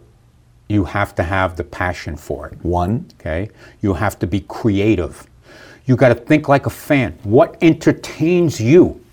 I'm still a fan. I would always say to people, when the show started and I'm sitting there with the judges, I got the best seat in the house and the show goes and I'm creating this this entertainment that I put in my head. You got to entertain people. Anything pro is entertaining. This show is no good if you don't entertain people. Yeah. Why do people watch it? You got to be entertaining. If everybody comes out and does the same thing, it's boring. Nobody ever knew what I was going to do at Night of Champions. So a sense of surprise, a sense of unknown. Yep. You think that's the quality of a promoter? Part of it. What else? So far I have passion, creative, entertain, a sense of the unknown. And what else? You got to work all the time. You got to work all the time. I say to promoters, you're promoting a show, every day you got to get something accomplished. When I would run the Olympia, I would give myself goals. I would play games with myself. I would say, okay, this week I'm going to raise $20,000 in vendors and sponsors. And let's say I sign a company for $25,000 on Tuesday. I don't take the rest of the week off. Hey, maybe I could get to $50,000 this week. I'm going to push even harder the last 3 days. I was always competing against myself to make it better. That's why in 2003, let's face it, in 2003, you had, let's go back a couple of years. Jay was winning in 2001 after the judging, and Ronnie came back and beat him. And Jay got mad. He thought, I fixed the show against him. I said to him one time, I'm a promoter. I do this to make money. Who's going to sell me more tickets? A big white blonde guy or the big black guy? Come on. Don King told me one time. Don King came to, when we did women's bodybuilding, the women's pumping iron. And he saw I was promoting that thing. He goes, remember one thing, boy, white means green. I knew what he meant. He goes, you know how much money I made off Jerry Cooney fighting Holmes? We all knew Holmes was going to kill him. His boxing skills were so, but they built up Cooney to get the thing. The audience is 95% white, right? You don't have white guys in the show, this and that. Jay Cutler didn't win in 2001. He was upset, so he didn't compete in 2002. Let's go back, stay focused. Hang on, because I want to get this out of you. Because I'm trying to get this out of you, because I think it's brilliant what you're saying. Number one is passion. Yep. You got to be passionate about what you're promoting. Number two is being creative. Yep. You can't think like everybody else and be logical or conventional. Number three is entertain. You got to entertain folks. Gotta Number entertain four people. is the sense of the unknown, some kind of a surprise. Yep. Number five, you're working all the time. Yep. Number six, you said competitiveness. You got to compete against yourself to push yourself to succeed. Okay, how about the next one? Do you think there's a part of it of you choosing the right person to be face of the sport, all of that, or no? You don't think that plays? I didn't pick the face of the sport. Meaning Conor is great, I get that, but Conor is great for MMA, right? Right. Mayweather was good for boxing. Yeah. Well, the thing is, I would pick the guys who I'd put on the poster who would sell me tickets. I'd go to sign up a guy. So maybe that's pick the marketable guy. Yeah, you got to pick the marketable guy. Yeah, I'm with that. This at Night of Champions. At Night of Champions, we would try to get the year before's overall USA and Nationals winner. That would be their pro debut. I would always say, whoever wins the USA and the Nationals, you turn pro, I fly you into Night of Champions, you're in that show. So the fans knew they were going to see the young, upcoming guys here. I would always bring back 3, 4, 5 favorites. People that they knew, that they liked, that the New York audience liked, who were stars, and they liked. I would always bring in an unknown from Europe. Okay, so I would fly in, because I would have sometimes 45, 50 guys in Night of Champions. I would pay full expenses for like 16 to 18, and then guys that lived in the area that could drive, I would pay their hotel. I said, you're driving on Friday, I don't want you going back and forth. You stay in a hotel, I'll pay partial expenses. And then guys that I didn't know that wanted to come and pay their way and make their mark, do this. During the judging, the judges would judge 1 to 15, everyone else is 16. At the beginning of the show at night, the ones that didn't make the top 15, they'd come out, depending on how many, 1 or 2 at a time, and do, 15, 20 seconds of posing, and this and that, and then they were done. The top 15 did their full posing routine for the audience. We would start that show at 8:05, we'd end at 10:15 on the button, all timed out. You want the people leaving wanting more. Okay, not that's being another bored. one. Okay, so what else? So here's, again, passion, creative, entertain, sense of unknown, work your ass off, compete against your prior best, pick the right person to be the face, like a marketable guy, think like a fan. What you just said right now is people leaving wanting more. Give me one more. I'm going to get one more out of you. Just having energy to do it. How many miles I would walk in Mandalay Bay going from my room down the elevators to where the convention was, where the theater was, where this was, where that was. You got to do what you got to do. Give me one of these, man. We're not even done and I was freaking sick. I got to tell you that was sick. Anybody, no matter what business you're in, you just heard from one of the best promoters in the sport of bodybuilding, which was never a marketable product years ago, to go from doing the most shows. We can learn something from here. The promoter. Speed round. I'm going to give you a name, you give me one word. Okay? Let's see what you can do here. I give you a name, you give me one word. Jim Manion. Friend, former friend. Friend or former friend? Well, he don't want to talk to me. I Maybe have to because say former friend. But that's 2 words. Okay. Okay. It's okay. Now, you're okay with that? I'm not an enemy. I don't hate Okay. no one. I'm with I don't know you. why. Arnold. Greatest bodybuilder. Greatest. Greatest ever. Lee Priest. Underappreciated. Wow. Sean Ray. One word for Sean Ray. Unhappy. He not one word, but there were years. I like Dorian. Dorian's a great guy. 91, he pushed Haney. 92, he won. He was like 220 something pounds. 93, he was tremendous. That picture. But when he started tearing things, I didn't agree with the judges that he should have won. Just my opinion. I thought those years, could Flex have won? Could Sean have won? Could Kevin have won? Yeah, I could have seen that. But I wasn't a judge. I don't tell the judges who to vote for. I tell them how to judge meaning apply the rules, but I don't tell them who to judge, who to vote for. Yeah, Sean, I mean, when you look at Sean's physique, there's no weaknesses. You know, what's Sean's weakness? He wasn't quite as tall as the other fellows. He probably could have wore his trunks a little bit higher so we didn't see him as long-waisted. You know, you create an optical illusion. You look at the guys back in Arnold's time, how much bigger the trunks were. Now they're basically wearing bikinis. If your trunks are higher, you don't seem as long-waisted, where they say, oh, this guy high lats. Well, if his trunks were, you know, an inch below his belly button instead of 6 inches, it's all an optical illusion. And that's why I think Sean was unhappy. You know, people would say to me, why do you let him speak? Why do you let him knock you? Why do you let him say things at the press conference? And I would always say, Sean may say 100 things. 99 may be idiotic or annoy me, but he may say one thing that's good.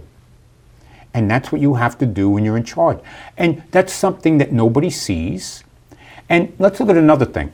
No matter who the president is, half the people hate him. Okay?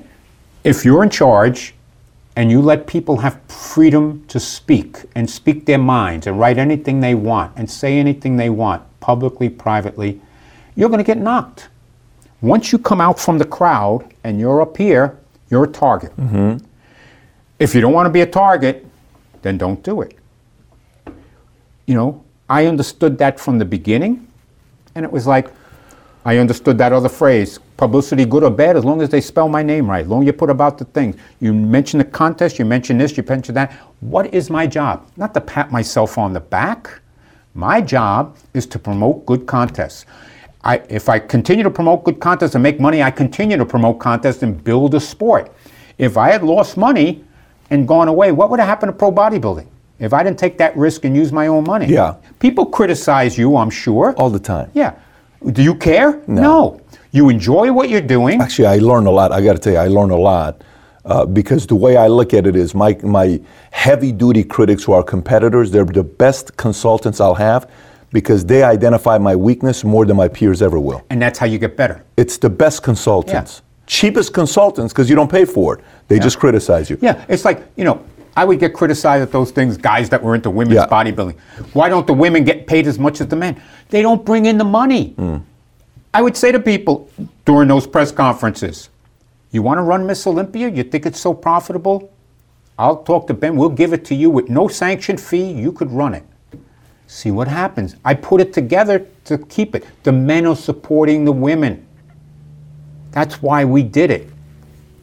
That's the longest 2 words I've seen in my life, by the way. So it's okay. It's okay. It's okay. David Pecker. David Pecker. There's so much goes on with David Pecker, bodybuilding and non-bodybuilding. You know. Trump. Trump is the first That's my answer. Trump. Okay, fair enough. Joe Weider. Innovator. Ben Weider. Administrator. Ronnie Coleman. Great champion. Again, champion. Flex Wheeler. Aesthetics. El Sombati. Mass. Phil Heath. I don't know him that well. Okay, so post 03. Fair enough. Mike Matarazzo. Great guy. Great guy. It hurt me when he left us. It hurt me. Some of these guys, when they've gone, the night Nasser died, Kevin, Paul, and myself were on the phone till 3 a.m. I mean, you know, you got to remember, on those tours, we'd live together like a rock band. You know, and, you know, Nasser, Paul, Flex, Chris, Milos, you know, there was a group of guys that we'd go every year. Vince, Ronnie, a lot of the times. Dorian do half of it. Sean never went. I don't think, the guys could be rough on each other at times, okay? I don't think he had the temperament to handle that. But we were close. We'd get in fights where we wanted to beat each other up, and other times we'd defend each other, and we talk about it and we laugh about it. I mean, and you know, Nasser was only, 47, 48? It hurt. Matarazzo, you know, Matarazzo found happiness. He had a young daughter, you know, and, some people get bad side effects from the supplements and some don't. It's like some people get lung cancer from smoking and some don't. And Mikey's heart couldn't handle it, and he was on the list for a transplant and it didn't come in time, and that hurts, because it was more than just with some of these guys, athlete and official. You became friends in a certain way. I knew Mikey's mom and dad. His dad was in a wheelchair whenever he'd compete in Night of Champions. I said, your dad never has to get a ticket. He gets a badge, and he comes right down in front, and this and that. Mikey appreciated that. But hey, I was happy that dad was there. Poor guy was in, I look at myself. I'm 70 years old. I've been fighting prostate cancer for 22 years. They told me in 1998 I had 1 to 3 months to live, and here I am. I'm bouncing around, and look at me. And I think Mikey's dad, when he would come to the shows, was in the late 50s. The poor guy was in a wheelchair. It's like, you look at other people, and then you realize how lucky you are. And you don't complain about your life. You just go on in life and just be thankful every day. I wake up every day and I say, how nothing hurts. I could go to the gym. I can't lift what I used to, but I could still do okay. And cancer, you're not going to get me today, because I'm going to drink my green drink and have my almond milk and drink liters of water and do whatever I got to do to live a good life and to be the way I am. A lot of people don't believe my age because of my energy. And, when I take the drugs that kill my testosterone, basically they chemically castrate me. Half the year I'm chemically castrated. And you suffer depression. I've learned how to deal with it without drugs. I found that what works for me is espresso. Being Italian, the caffeine kicks in a little bit of serotonin, and I'm fine. But, when I'm on the drugs, especially after 4 months, you wake up with suicidal thoughts. But I'm lucky I know how to deal with it, and then I just get myself down and this and that. Sometimes you wake up in the middle of the night, the suicidal thoughts are so bad, you got to get up at 3:30 in the morning because you can't sleep. So you appreciate other things in life, and then you deal with it, And like I said, when we lose some of our guys, Munzer competed in San Francisco Grand Prix. I guess that was 94, I believe, off the top of my head. And I saw him when he checked out of the hotel on a Sunday morning. And I get a call Tuesday early in the morning, my time, from one of my guys in Germany saying he passed away last night. I said, I saw him Sunday. He flew home. He got home Monday. He went out to eat, was drinking beer. But everything fell apart in his system, and he died. And he wanted to be a champion so much that he would take drugs to mask things, even though he was told by many doctors, stop doing this, And sometimes guys can't. They want it so bad, and the steroids, come on, we all know what we felt like when we were 17, 18, 19 years old, like, we could run through the wall, we're indestructible. Well, they're taking steroids, artificial testosterone is 10 times that amount. So they feel indestructible and they can't go. It's crazy. You open up with that, you're finishing with that. It tells you, what consumes your mind the most with the sport. I got to tell you, Wayne, I almost didn't do this interview. When they reached out to me, I'm like, why am I going to sit down with me? I don't want to do any more bodybuilding interviews. This is not a bodybuilding channel. I'm like, enough with these bodybuilding. It's my passion. I love the sport. I see... I grew up with this thing. I've made my money because of bodybuilding, because every single time a guy named Fred Gambari, I'm saying his last name probably wrong, at YMCA told me to increase the weights by 2.5 pounds, and I went from barely benching the bar to doing 3 plates and a quarter on each side, and I was in the Army competing, and I wanted to be a Mr. Olympia, got it, and I said, I don't want to do it, but that discipline of being a bodybuilder for that period, it bled into work, it bled into business, it bled into entrepreneurship. So I feel like, in a way, I want to give back as much as I can, but this is a channel that's for business, and we do a lot of different interviews. But I got to tell you, I had a blast sitting with you. Hey, this is the longest interview we've ever done. Would you say yes? Mario, how long have we been sitting here? First of all, you're long-winded, very obvious. You can talk for nights, for days. But I've had a blast. Put me on that stage there in a debate. I'll talk Bernie. I'm just telling you, I really enjoyed talking to you. Thank you. I Thank you. really sincerely enjoyed talking to you, just having a conversation with you. And I know we cover a lot of different things, a lot of different topics. I know the bodybuilding community is going to look at this and they're going to do what they're going to do and they're going to say whatever they're going to say. And we didn't even get into the pumping iron films that I was involved we with. We didn't even get into that I was hired by Major League Baseball to help them with If drugs. I do that, I'm not going to get a chance to kiss my daughter goodnight tonight. You better. Children are more important. But I wanted to have this conversation with you, and I'm glad it went in the direction it went, because I feel smarter every time I'm sitting down and I got it from a different perspective on what you said. And I hope the viewers that are watching this as well got a different perspective about Mr. Olympia. There's one thing for sure. Like you, not like you, disagree with you, the passion's there, and there's no way in the world somebody can teach somebody how to have that passion. That passion is in your bones, and it's very, very obvious. And again, I appreciate you for coming out. Thank you. For people to get a hold of you, what do you want to do? What do you want to direct them to? Is there anywhere? They just go to Physique America, IFBBPhysiqueAmerica.com. Okay. We're going to put that link below for them to get see that.